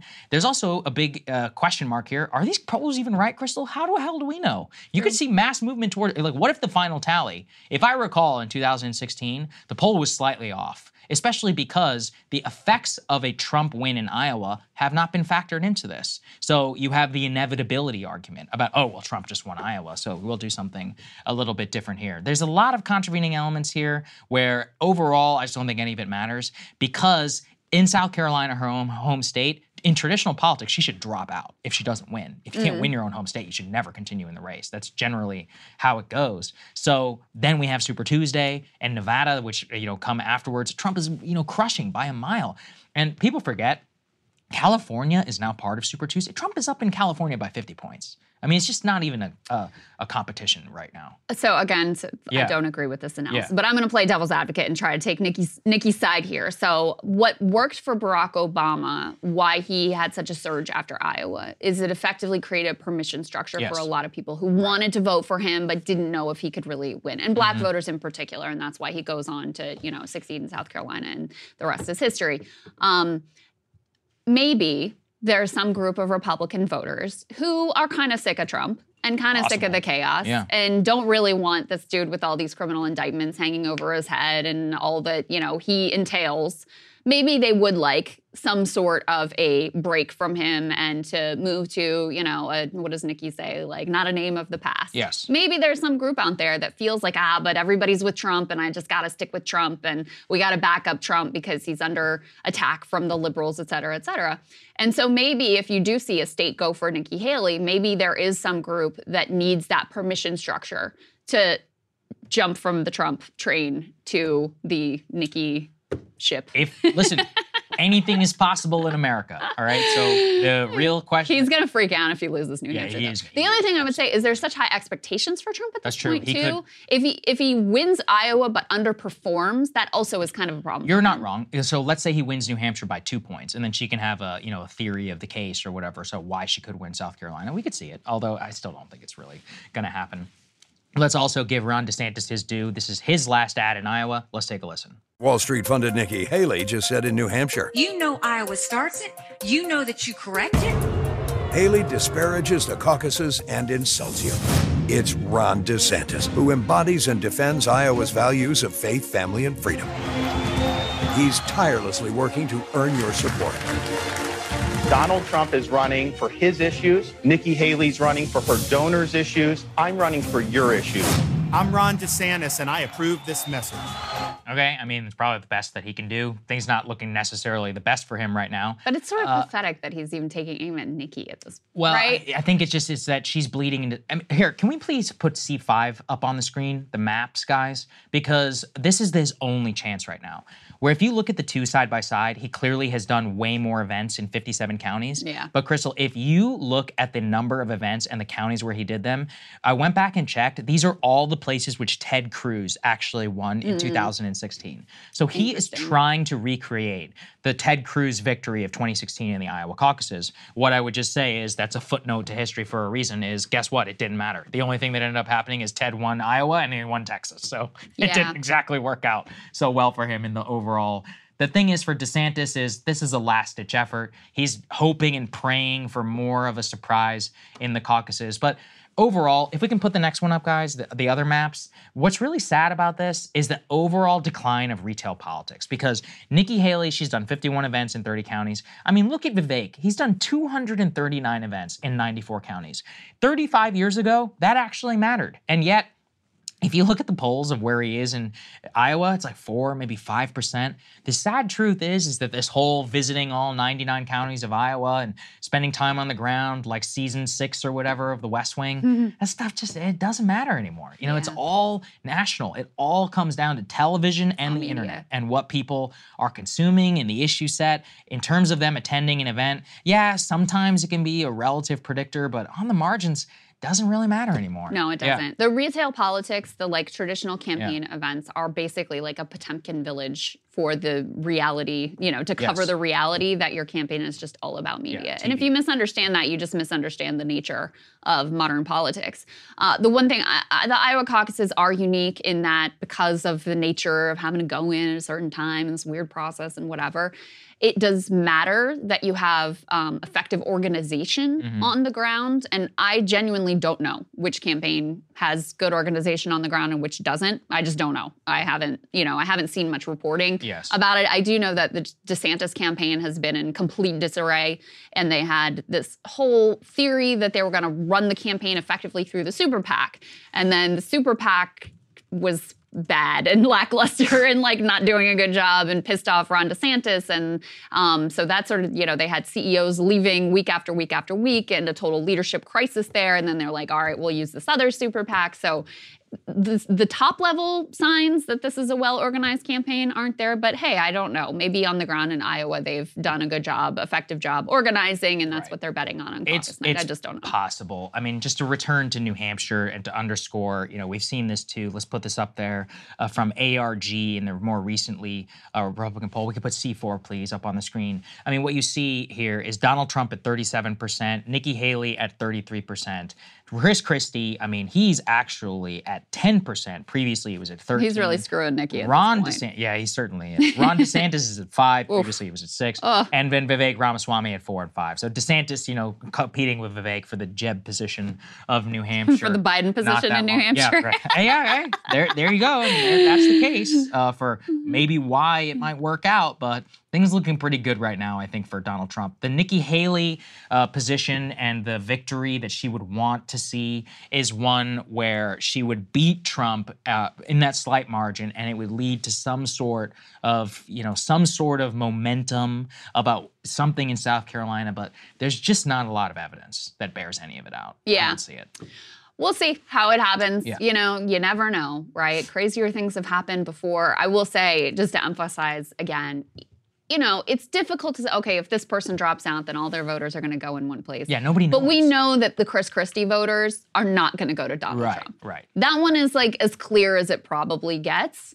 They're probably likely to go majority to Nikki Haley. And so it's funny that effectively Chris Christie, who was the most aggressive Trump critic in the race, may be giving him exactly the boost that he needs in New Hampshire in order to prevail over Nikki. We'll see how it all plays out. And as you said, listen, we should take all these polls with a massive grain of salt anyway. I'm excited to see, because the last Iowa poll is going to come out soon, and we will see. It's always fun to compare that to the actual results. And usually usually it's not. I mean, it's close-ish, but it can be pretty far off. And that's just the nature of the beast, especially with the caucuses where it's like, if you don't get enough votes here, then you can do a second choice. It's such an insane system. And honestly, we should do over with it. But that's a whole other conversation. Live Nation presents Concert Week. Now through May 14th, get $25 tickets to over 5,000 shows. That's up to 75% off a summer full of your favorite artists like 21 Savage, Alanis Morissette, Cage the Elephant, Celeste Barber, Dierks Bentley, Fade, Hootie and the Blowfish, Janet Jackson, Kids Bop Kids, Meghan Trainor, Bissell Pluma, Sarah McLachlan. Get tickets to more than 5,000 summer shows for just $25. Until now through May 14th. Visit LiveNation.com/Concert Week to learn more and plan your summer with Sean Paul, Sum 41, 30 Seconds to Mars, and Two Door Cinema Club. Trinity School of Natural Health can help you be part of the fast-growing health and wellness industry. With an education that empowers communities, Trinity grads can change lives by applying natural health principles and techniques in holistic practices or stores selling nourishing health products. Offering 19 online programs that fit your busy schedule, you'll get training to help turn your passion into a career. Enroll today at trinityschool.org. That's trinityschool.org. Right here, right now. Find your beautiful new floor at Right Rug Flooring. Choose from thousands of in-stock styles, ready for next day installation, and all backed by the right price guarantee. Visit rightrug.com. That's RITERUG.com today to schedule a free in-home estimate or to find a location near you. 24-month financing is available with approved credit. For 90 years, we've been right here, right now. Right Rug Flooring. Let's move on to Boeing. Wanted to give an update here because it's very, very important news. Let's put this up there on the screen. What you can see here, this was reported by the Air Current, fantastic aviation-related news outlet. And they're reporting that United yesterday found loose bolts on plug doors during their 737 MAX 9 inspections. This news report is very important because what it demonstrated is that this form of the aircraft where you have a door plug over what was traditionally going to be a door, which was installed by a separate Boeing supplier, Spirit Aerosystems, appears to have problems across the fleet of the 737 MAX 9. This shows us that it's not necessarily a maintenance issue ascribed to Alaska Airlines. This is, kind of both of the types of, both of the airlines which received the delivery of the vehicles and most importantly, Crystal, the aircraft in question were all delivered between November 2022 and September of 2023 and would not have had their heavy maintenance check that would occur after 4,000 to 6,000 hours of flights, aka 2 to 3 years. So this was after immediate delivery, relatively recently. It was found in at least 5 United aircraft. The more troubling news, though, is that afterwards, what we saw is that Alaska Airlines announced late last night that they also had found loose bolts on door plugs in their 737 MAX 9s that they have within their fleet. This traces us back then to that question about Boeing and Spirit Aerosystems. And so this is actually something I did not know. Boeing outsources its fuselage to Spirit Aerosystems. They build the actual fuselages. So Alaska and United are the ones who have the specific type of configuration with the door plug. It is installed by Spirit Aerosystems, but it is then delivered for Boeing. So this does not take the responsibility away from Boeing. In fact, this basically heightens it, and it's going to have huge questions around their guidance to the overall fleet that remains. And how the hell are you not catching this, guys? Yeah. We got multiple of these loose bolts. The big question right now in the current Alaska airline incident is whether those door plug bolts, Crystal, were even installed, whether they had fallen off, and that's part of the reason why you had the decompression, or whether they had loosened and then fell off mid-flight, which is what led to the incident. Terrifying. But the loose bolt, it is horrifying because I said this yesterday. If this happened at cruising altitude, there'd be a lot of dead people. In fact, the entire plane could have burst apart. It's like called catastrophic decompression or something like that. Just to show you, though, the economic impact of this, it's massive already for Boeing. Let's put this up there. Boeing stock, the Dow drop yesterday was almost entirely due to Boeing. Their stock down now by 9%. Spirit Aerosystems down actually even further.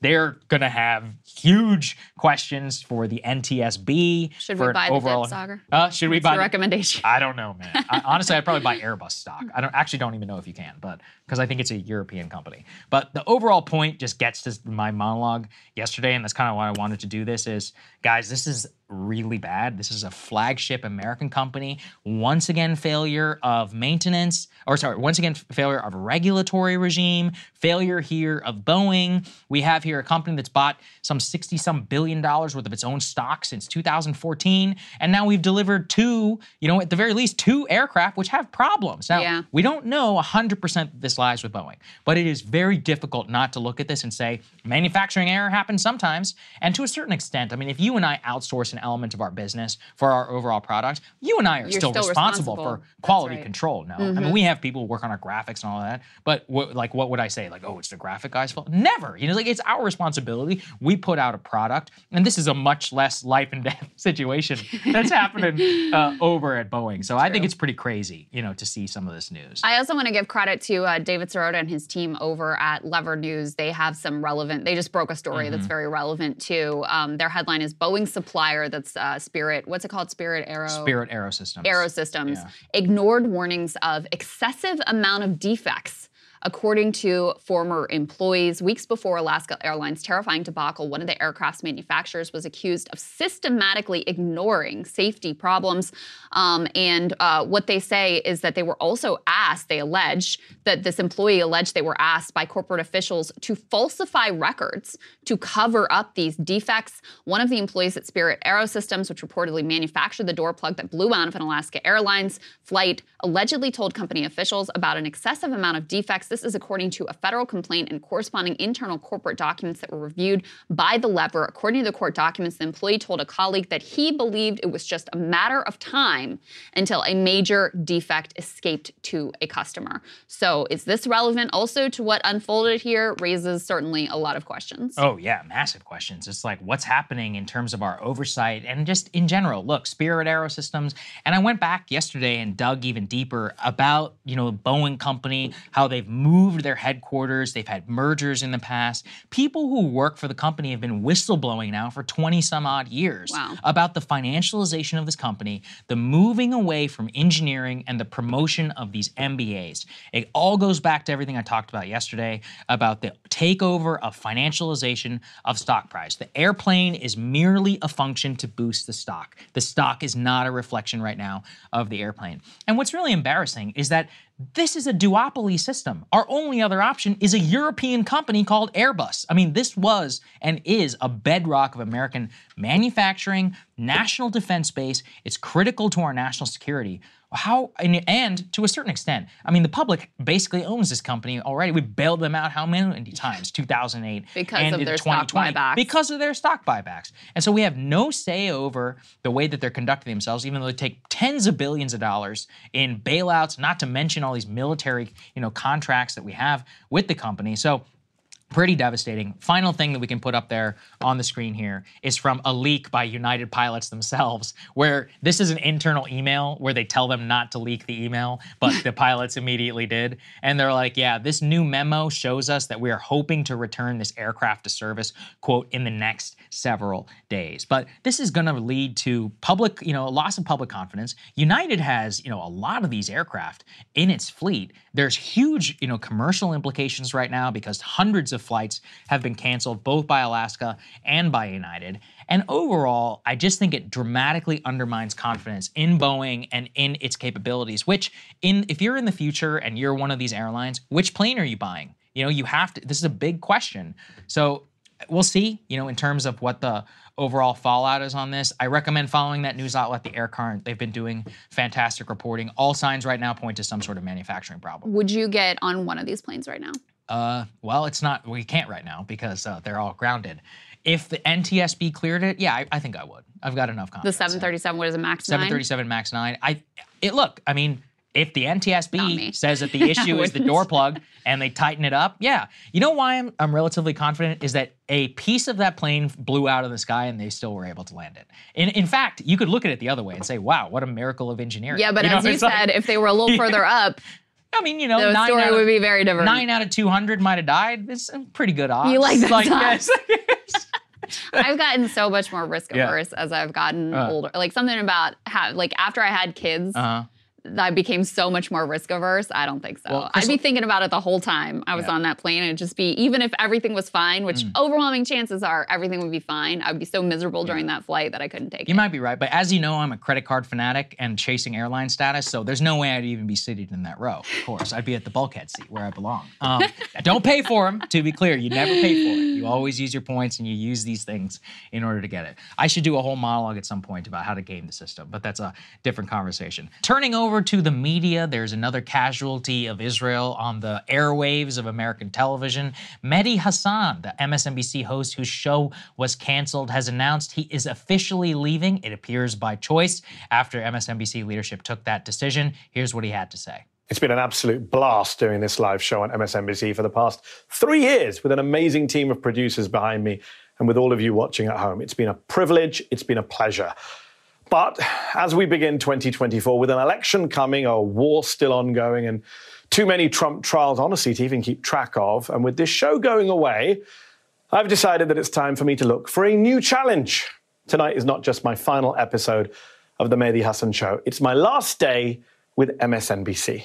Yes, I've decided to leave. To be clear, I am so proud, so proud of what we've achieved on this show, on this network. And I can't thank you all enough for tuning in and for your support and for your feedback. But as I say, new year, new plans. So my respect for Mehdi has gone up significantly. There was no way, in my opinion, he could stay there. Untenable situation. If he did, I mean, imagine being canceled for something he said. And specifically, whenever it's such a contentious issue that he clearly cares about a lot. Oh, obviously, and then they fired his ass. I mean, it's outrageous. So good for him. He should have left. Yeah. That's the right thing to do. You have no other choice in this business. And there's consequences for him to leaving. I mean, Mehdi will never work in mainstream media again. I assume he has children. Absolutely, financially. Got to pay a mortgage. And who knows what provisions there are in his contract about how long he has to stay on the sidelines and a non-compete and a non-disclosure and all of that crap. It's not like you can just, unfortunately, these contracts are very binding on talent, probably in a way that's illegal and needs to be challenged. But in any case, should be, many people are pointing out, I think rightly so, that this cancellation of his show, which ultimately forces his hand and forces him to leave, comes after he has been a very clear dissident voice on the network in favor of Palestinian rights. And what Mehdi is kind of famous for, which we've shown you here a number of times, is he is genuinely a very effective interviewer. And he pressed people like John Bolton on his show, for example. But this is a rumor, so I don't know if this is accurate, but there's a lot of suggestions that the decision to cancel his show came after a particularly contentious interview that we covered here on this show because it made significant news in which he pressed a Bibi Netanyahu spokesperson on air about what they were doing in Gaza. Let's take a listen to a little bit of that. It'll be good for the people of Gaza who deserve better than this terrible authoritarian extreme Hamas regime. The people of Gaza are still alive. As I say, more than 11,000 people dead, reported dead, 4,000 children. I just want to pull up on the screen. Hamas's numbers. You say Hamas's numbers. I should point out, just pull up on the screen. In the last two major Gaza conflicts, 2009 and 2014, the Israeli military's death tolls matched Hamas's health ministry death toll. And the UN human rights groups all agree that those numbers are credible. They control all the images coming out of Gaza. Have you seen one picture of a single dead Hamas terrorist in the fighting in Gaza? Not one. Is that by accident or is that because Hamas can control the information? You asked me a question and you Gaza. said you would be brief. I haven't, you're right, but I have seen lots of children with my own lying eyes being pulled from the rubble. Because they're the pictures Hamas wants you to see. Exactly my point, because they're dead, they're the pictures Hamas wants. But they're also people that your government has killed. You accept that, right? You've killed children, or do you deny that? No, I do not. I do not. First of all, you don't know how those people died, those children. Oh, wow. First of all, we don't want to see a single child killed. Why does that give you permission to accept Hamas's numbers? I don't understand. I didn't ask about Hamas numbers. I said to you that your military spokesman... But you were quoting to me before Hamas numbers, Mehdi. You were quoting to me Hamas's numbers. Because the entire UN and the human rights community and the American intelligence community on Friday said they trust those numbers. But you're dodging my question, Mark. So you can see, very heated. That's an extraordinary moment where that was crazy. Mehdi says, you are denying that you killed these children. Oh, I don't know how they died. Yeah. I mean, that was wild. There was another moment in that interview we covered as well, where he was pressing him on some of the misinformation they got caught putting out. Specifically, remember this, what was just a calendar that was on the wall that they were like, oh, this is where Hamas is saying, they're logging in for their hostage watching duties. So he's very effective at this. It was shortly after this that his show gets canceled. We also know that the, head of the ADL had gone on MSNBC and was going after Mehdi in particular, but all three of the Muslim anchors who have been critical of the Israeli response in Gaza. We also know that all three of those Muslim anchors were sidelined in different ways shortly after October 7th. So it surely seems like Mehdi is being punished for actually being good at his job and making powerful people uncomfortable. As people can go watch, I got a lot of criticisms of the man, but I won't lay it here because I admire him for leaving. I think that's what you should do, especially when somebody is trying to censor you like this. And I genuinely, even though I disagree with him, I wish him the best. And I think that he'll probably do well in the independent space, and we're happy to have him on the show anytime. Yeah, if you dissent too much, cause too much friction with powerful people, cable news wants nothing to do with you. And Mehdi is just the latest casualty of that. I think that we can say very confidently. Very sad. Okay, we got a great guest standing by, Jeff Stein. Let's get to it. Live Nation presents Concert Week. Now through May 14th, get $25 tickets to over 5,000 shows. That's up to 75% off a summer full of your favorite artists like 21 Savage, Alanis Morissette, Cage the Elephant, Celeste Barber, Dierks Bentley, Fade, Hootie and the Blowfish, Janet Jackson, Kids Bop Kids, Meghan Trainor, Peso Pluma, Sarah McLachlan. Get tickets to more than 5,000 summer shows for just $25. Until now through May 14th. Visit LiveNation.com/Concert Week to learn more and plan your summer with Sean Paul, Sum 41, 30 Seconds to Mars, and Two Door Cinema Club. Trinity School of Natural Health can help you be part of the fast-growing health and wellness industry. With an education that empowers communities, Trinity grads can change lives by applying natural health principles and techniques in holistic practices or stores selling nourishing health products. Offering 19 online programs that fit your busy schedule, you'll get training to help turn your passion into a career. Enroll today at trinityschool.org. That's trinityschool.org. Right here, right now. Find your beautiful new floor at Right Rug Flooring. Choose from thousands of in-stock styles, ready for next day installation, and all backed by the right price guarantee. Visit rightrug.com. That's RITERUG.com today to schedule a free in-home estimate or to find a location near you. 24-month financing is available with approved credit. For 90 years, we've been right here, right now. Right Rug Flooring. Excited to be joined today by Jeff Stein, who is a reporter for The Washington Post and great friend of the show, but more importantly for today, host of a new podcast called American Carnage that is on radical abolitionist John Brown, and which is fantastic. I really recommend it to people. Great to have you, Jeff. Thank you guys so much for having me on. It's exciting to join independent media. Oh, yeah, yes, absolutely. Yes. Welcome. Congratulations. Welcome. Welcome to the show. Before I ask the first question, let's just get a taste of what this podcast is all about. We have a bit of the trailer that you released. Let's take a listen. John Brown's body lies a-moldering in the grave. John Brown's body lies a-moldering in to be a soldier in the army of the Lord. He's gonna be a soldier in the army of the Lord. His soul is marching on. Glory, glory, hallelujah. Glory, glory, hallelujah. Explain to people what fascinates you about him and what were some of the questions you were trying to answer in this podcast series. Do you guys recognize that movie? No. No, I didn't actually. It's from like a terrible, atrocious, impossible to watch Reagan movie from the 40s. Oh, it's really? all about glorifying the post-slavery side in the war. Oh, interesting. Oh, God. Yeah. And What's yet, it called? I'll send you it okay. later. I'll look at it later. Yeah. And yet, despite the attempt to make John Brown look crazy in that film, he looks awesome. He looks really interesting and really cool and really fascinating. And I think the reason we got into this, and the reason I got into this, was because I don't think that political science is a thing. I kind of agree with you, but why? People think of political science as almost like taking an approach like chemistry or physics to how political change happens, how political processes unfolds. Yes. And the reality is that, sounds like you might agree, that from my perspective at least, historical events involve so many variables and so many inputs, and it is impossible to try to get it down to the beaker and the lab equipment that you could in a chem lab, right? And so the historians want to look at what happened in the past and try to draw links rather than try to say, what are the elements that create a historical moment or create a moment? And with that in mind, I think the reason John Brown is so interesting is because he forces us to reckon with what is actually what causes change in this country. And I actually think you guys understand this intuitively at a real level, where we have this conception, right, this idea that is very much in like the official Washington world where I operate, where people are presented every 4 years like a list of ideas, and then their agency consists of going to the ballot box and being like, I like this or I like that. Like you would look at a restaurant, you know, it's like, oh, here's the menu. But what that elides, right, is like, what is going on the menu? How do we decide like what the political process is giving people the choice between?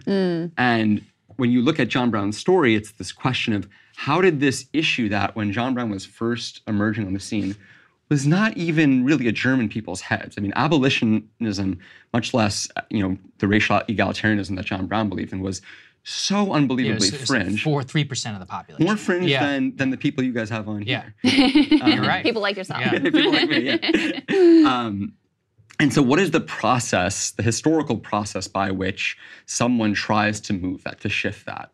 And that's what I found so riveting and so captivating. How do you, W.B. Du Bois, his biography of Brown, it's interesting because some of the historians today, I think, are much more accurate than like the historians from 50, 60, 100 years ago, as Du Bois is. But they don't write in a way that touches the soul, the way that someone like Du Bois or James Baldwin can. And what Du Bois says is that what Brown reveals is that historical processes really shift by people who are able to activate the part of our consciences that are not explicable parts of the political process. So things that we understand intuitively are immoral or wrong, somewhere deep in our core, it takes someone in the public, maybe media, maybe an activist, maybe a radical abolitionist who starts invading federal armories. It takes someone to activate our latent sense of morality and justice. And that the idea that political change is instead driven by people at the top giving options that then people vote on is missing how important that activation process is. Yeah, I mean, I think it's interesting because Brown was, you could see there's many ways, right? There's like the great man theories, there's a structuralist theory, there's like many others. I basically subscribe to all three, which is why I also don't believe in political science. But if you're to go and you're gonna look at it, we could see like why Brown, right? Because Nat Turner's Rebellion is what, 20 years before? It gets crushed completely, right? And actually the Northern public is like, oh my God, this is horrifying. Why is it that Brown himself, like right when it happened, it was like the perfect moment to awaken exactly like you said, and to also draw the right contrasts, right? So like for Brown, and there's everybody, it's so crazy when you look at his story. It's like Robert E. Lee is involved in the John Brown, you know, question. You're like, oh my God, like what a precursor. And then John Wilkes Booth is out. Exactly, you got John Wilkes Booth. It's like, how is this all like, it's like a story. It's like a movie, and yet it was real life. So what did you find when you were teasing that out as to why his spoke to people at that moment when, like I said, Turner and all these other folks, it didn't work out. And give people a little TLDR if we have some non-John Brown buffs in the audience. So on October 16th, 1859, John Brown and about 20 men will invade a federal armory at Harper's Ferry, Virginia. The idea of this raid is that Brown is going to, I mean, as you said, it is cinematic in its scope, which is why it makes such a good story for a podcast. Right. Brown and his little guerrilla army, he wanted more men, but he just decided that the place that they were training was at risk of being exposed. So he and about 20 men will invade this federal armory at Harper's Ferry, and they will go around the nearby plantations, liberating slaves, including the slaves owned by the great-grandnephew of George Washington. They take these two amazing heirlooms, a pistol that the Marquis de Lafayette had given George Washington and a sword that Frederick the Great had given George Washington. And they take those and they free George Washington's descendant slaves. And then they come back to Harper's Ferry and they've taken this town. And that is when this moment that I've been really focused on recently is like, why doesn't John Brown leave? Because the whole conception of this raid is that they're going to take these freed slaves, they're going to ride off into the Appalachian Mountains, and from there they will launch little raids on southern plantations, free more slaves, and eventually build this massive black colony that will destabilize the slave system, which is ambitious, certainly, but not super crazy, I don't think. It has some logic to it. It has an internal, I mean, I wouldn't... It has more logic than staying in the armory, getting your sons killed, and then getting on trial. But what are you doing, John Brown? Get out. But what really happens, when Brown stays, then the militias of Harper's Ferry, the white militias, come, and then the federal government sends the U.S. Marines, as you were saying, under Robert E. Lee, later the leader of the Confederacy, to crush John Brown. And what happens in the immediate aftermath is kind of similar to what you see after Nat Turner, where people are outraged and they want this guy killed. And even the Northern abolitionists who were his allies say, oh, maybe there's legal jeopardy here. I want nothing to do with this. And so you have this massive immediate reaction that this guy is bad. And then partly because he's white, right, unlike Nat Turner. Yes. But also partly because he's able to articulate himself in a way Nat Turner never is. John Brown, in the aftermath of the raid, is going to be put on trial, which again, Nat Turner does not have this luxury of having a public audience where he can articulate and sound clear and level-headed and appeal, and then he becomes this martyr, right? Because he's facing his death. He's just watched his sons be brutally maimed and die in his arms, and the tragedy of the story, and the fact that, I think we can get into this, I have so much to say about John Brown, as you can tell, but he really was not that violent at Harper's Ferry. We can debate his actions in Kansas, which are more morally ambivalent, I think. But in Harper's Ferry, I think part of the reason that he gets trapped there is because he is concerned for the well-being of his white hostages, and he treats them well, and this becomes part of the historical record after the fact. A handful of people do die at Harper's Ferry, but he's really in a defensive crouch. I mean, his attitude is like, let me liberate as many slaves and escape. And they're not going around. I mean, I think a lot of people have this misapprehension of Brown as this, crazy white boy who went around just slaughtering slaveholders. It's much more, he was not intending on killing a lot of plantation owners in the South. And so that combined with the fact that Virginia, while Brown still is like suffering from wounds to his head, he has this massive kidney injury. There's a scene where he's in court because the slaveholders are so insane that they insist on speeding up this trial, even though he is unable to stand up. So they wheel this cot into the courtroom, and he has to pull the blanket over his face. So his stoicism in that moment and on the gallows, where even the Confederates will recognize that he was incredibly brave in the face of death, that sort of like sense of valor, that sort of machismo, helps turn his image. And I think that is a big part of the reason that the nation was ready to receive his message in a way that they weren't for Nat Turner. I absolutely think you're right. And then what do you see as the reverberating impacts of that? I mean, almost what you're describing is like through what came to be seen as his valor, selflessness, his willing to die, his willing to sacrifice his own kids on behalf of a cause that he saw as being so righteous, that it really caused people to sort of awaken in them their own sense of injustice and change the opinion. So how does that reverberate throughout history? How does that help create the conditions that, lead to the Civil War?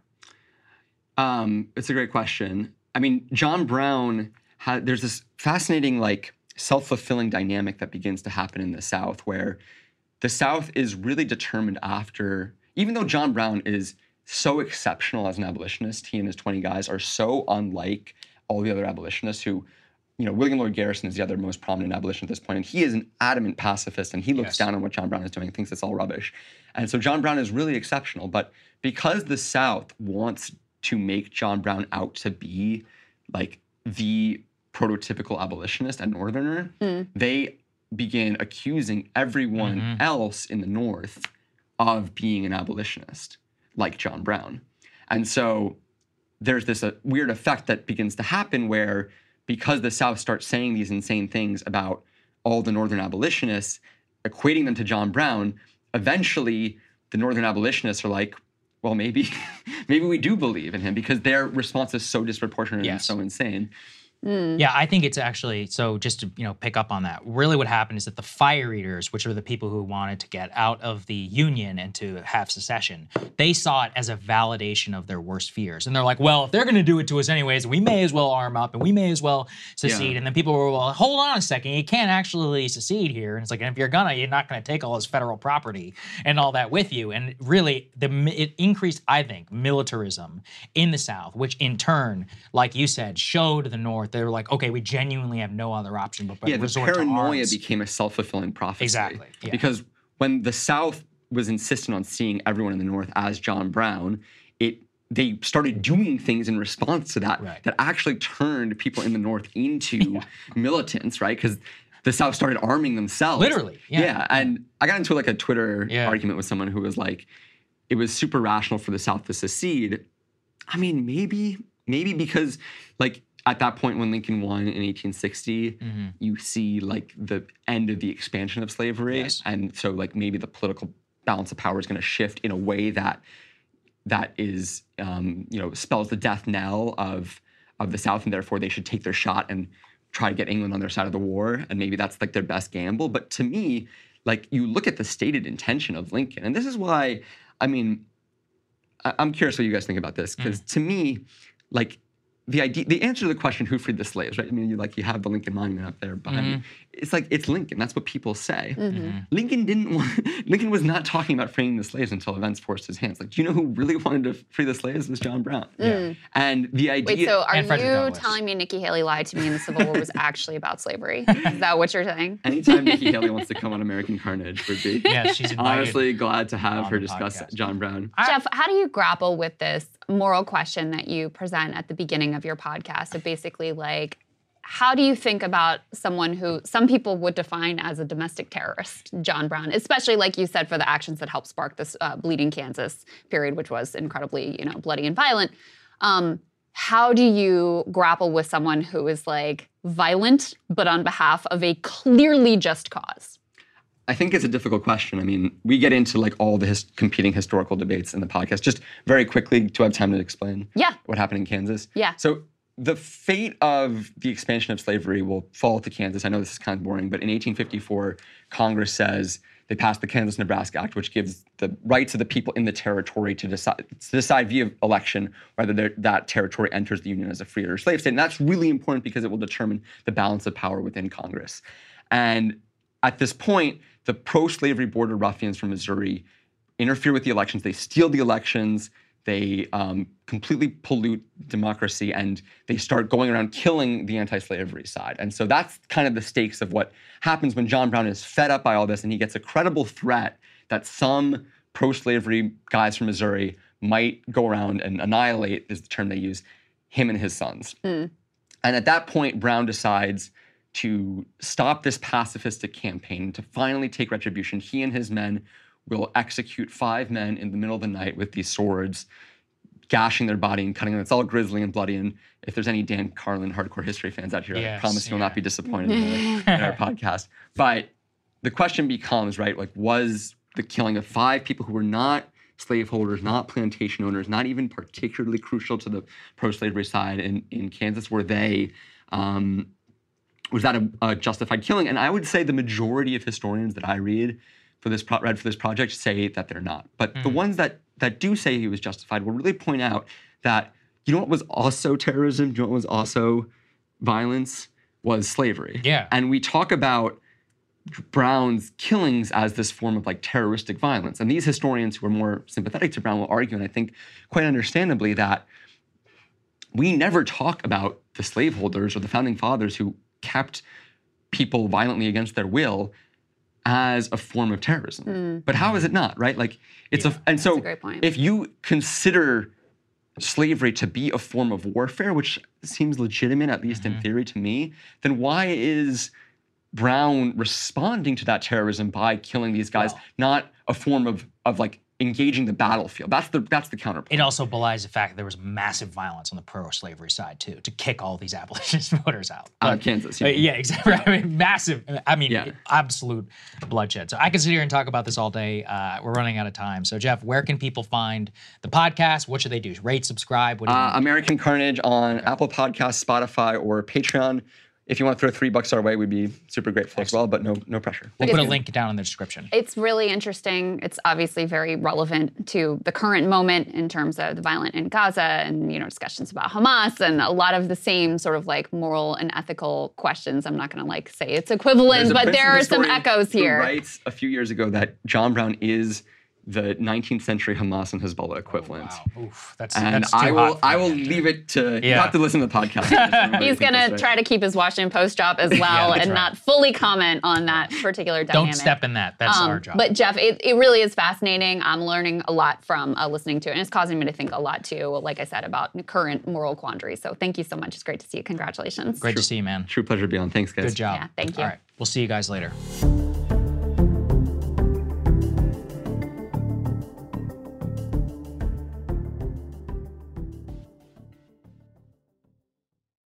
Live Nation presents Concert Week. Now through May 14th, get $25 tickets to over 5,000 shows. That's up to 75% off a summer full of your favorite artists like 21 Savage, Alanis Morissette, Cage the Elephant, Celeste Barber, Dierks Bentley, Fade, Hootie and the Blowfish, Janet Jackson, Kids Bop Kids, Meghan Trainor, Peso Pluma, Sarah McLachlan. Get tickets to more than 5,000 summer shows for just $25. Until now through May 14th. Visit liveNation.com/Concert Week to learn more and plan your summer with Sean Paul, Sum 41, 30 Seconds to Mars, and Two Door Cinema Club. Trinity School of Natural Health can help you be part of the fast-growing health and wellness industry. With an education that empowers communities, Trinity grads can change lives by applying natural health principles and techniques in holistic practices or stores selling nourishing health products. Offering 19 online programs that fit your busy schedule, you'll get training to help turn your passion into a career. Enroll today at trinityschool.org. That's trinityschool.org. Right here, right now. Find your beautiful new floor at Right Rug Flooring. Choose from thousands of in-stock styles, ready for next day installation, and all backed by the right price guarantee. Visit rightrug.com. That's RITERUG.com today to schedule a free in-home estimate or to find a location near you. 24-month financing is available with approved credit. For 90 years, we've been right here, right now. Right Rug Flooring.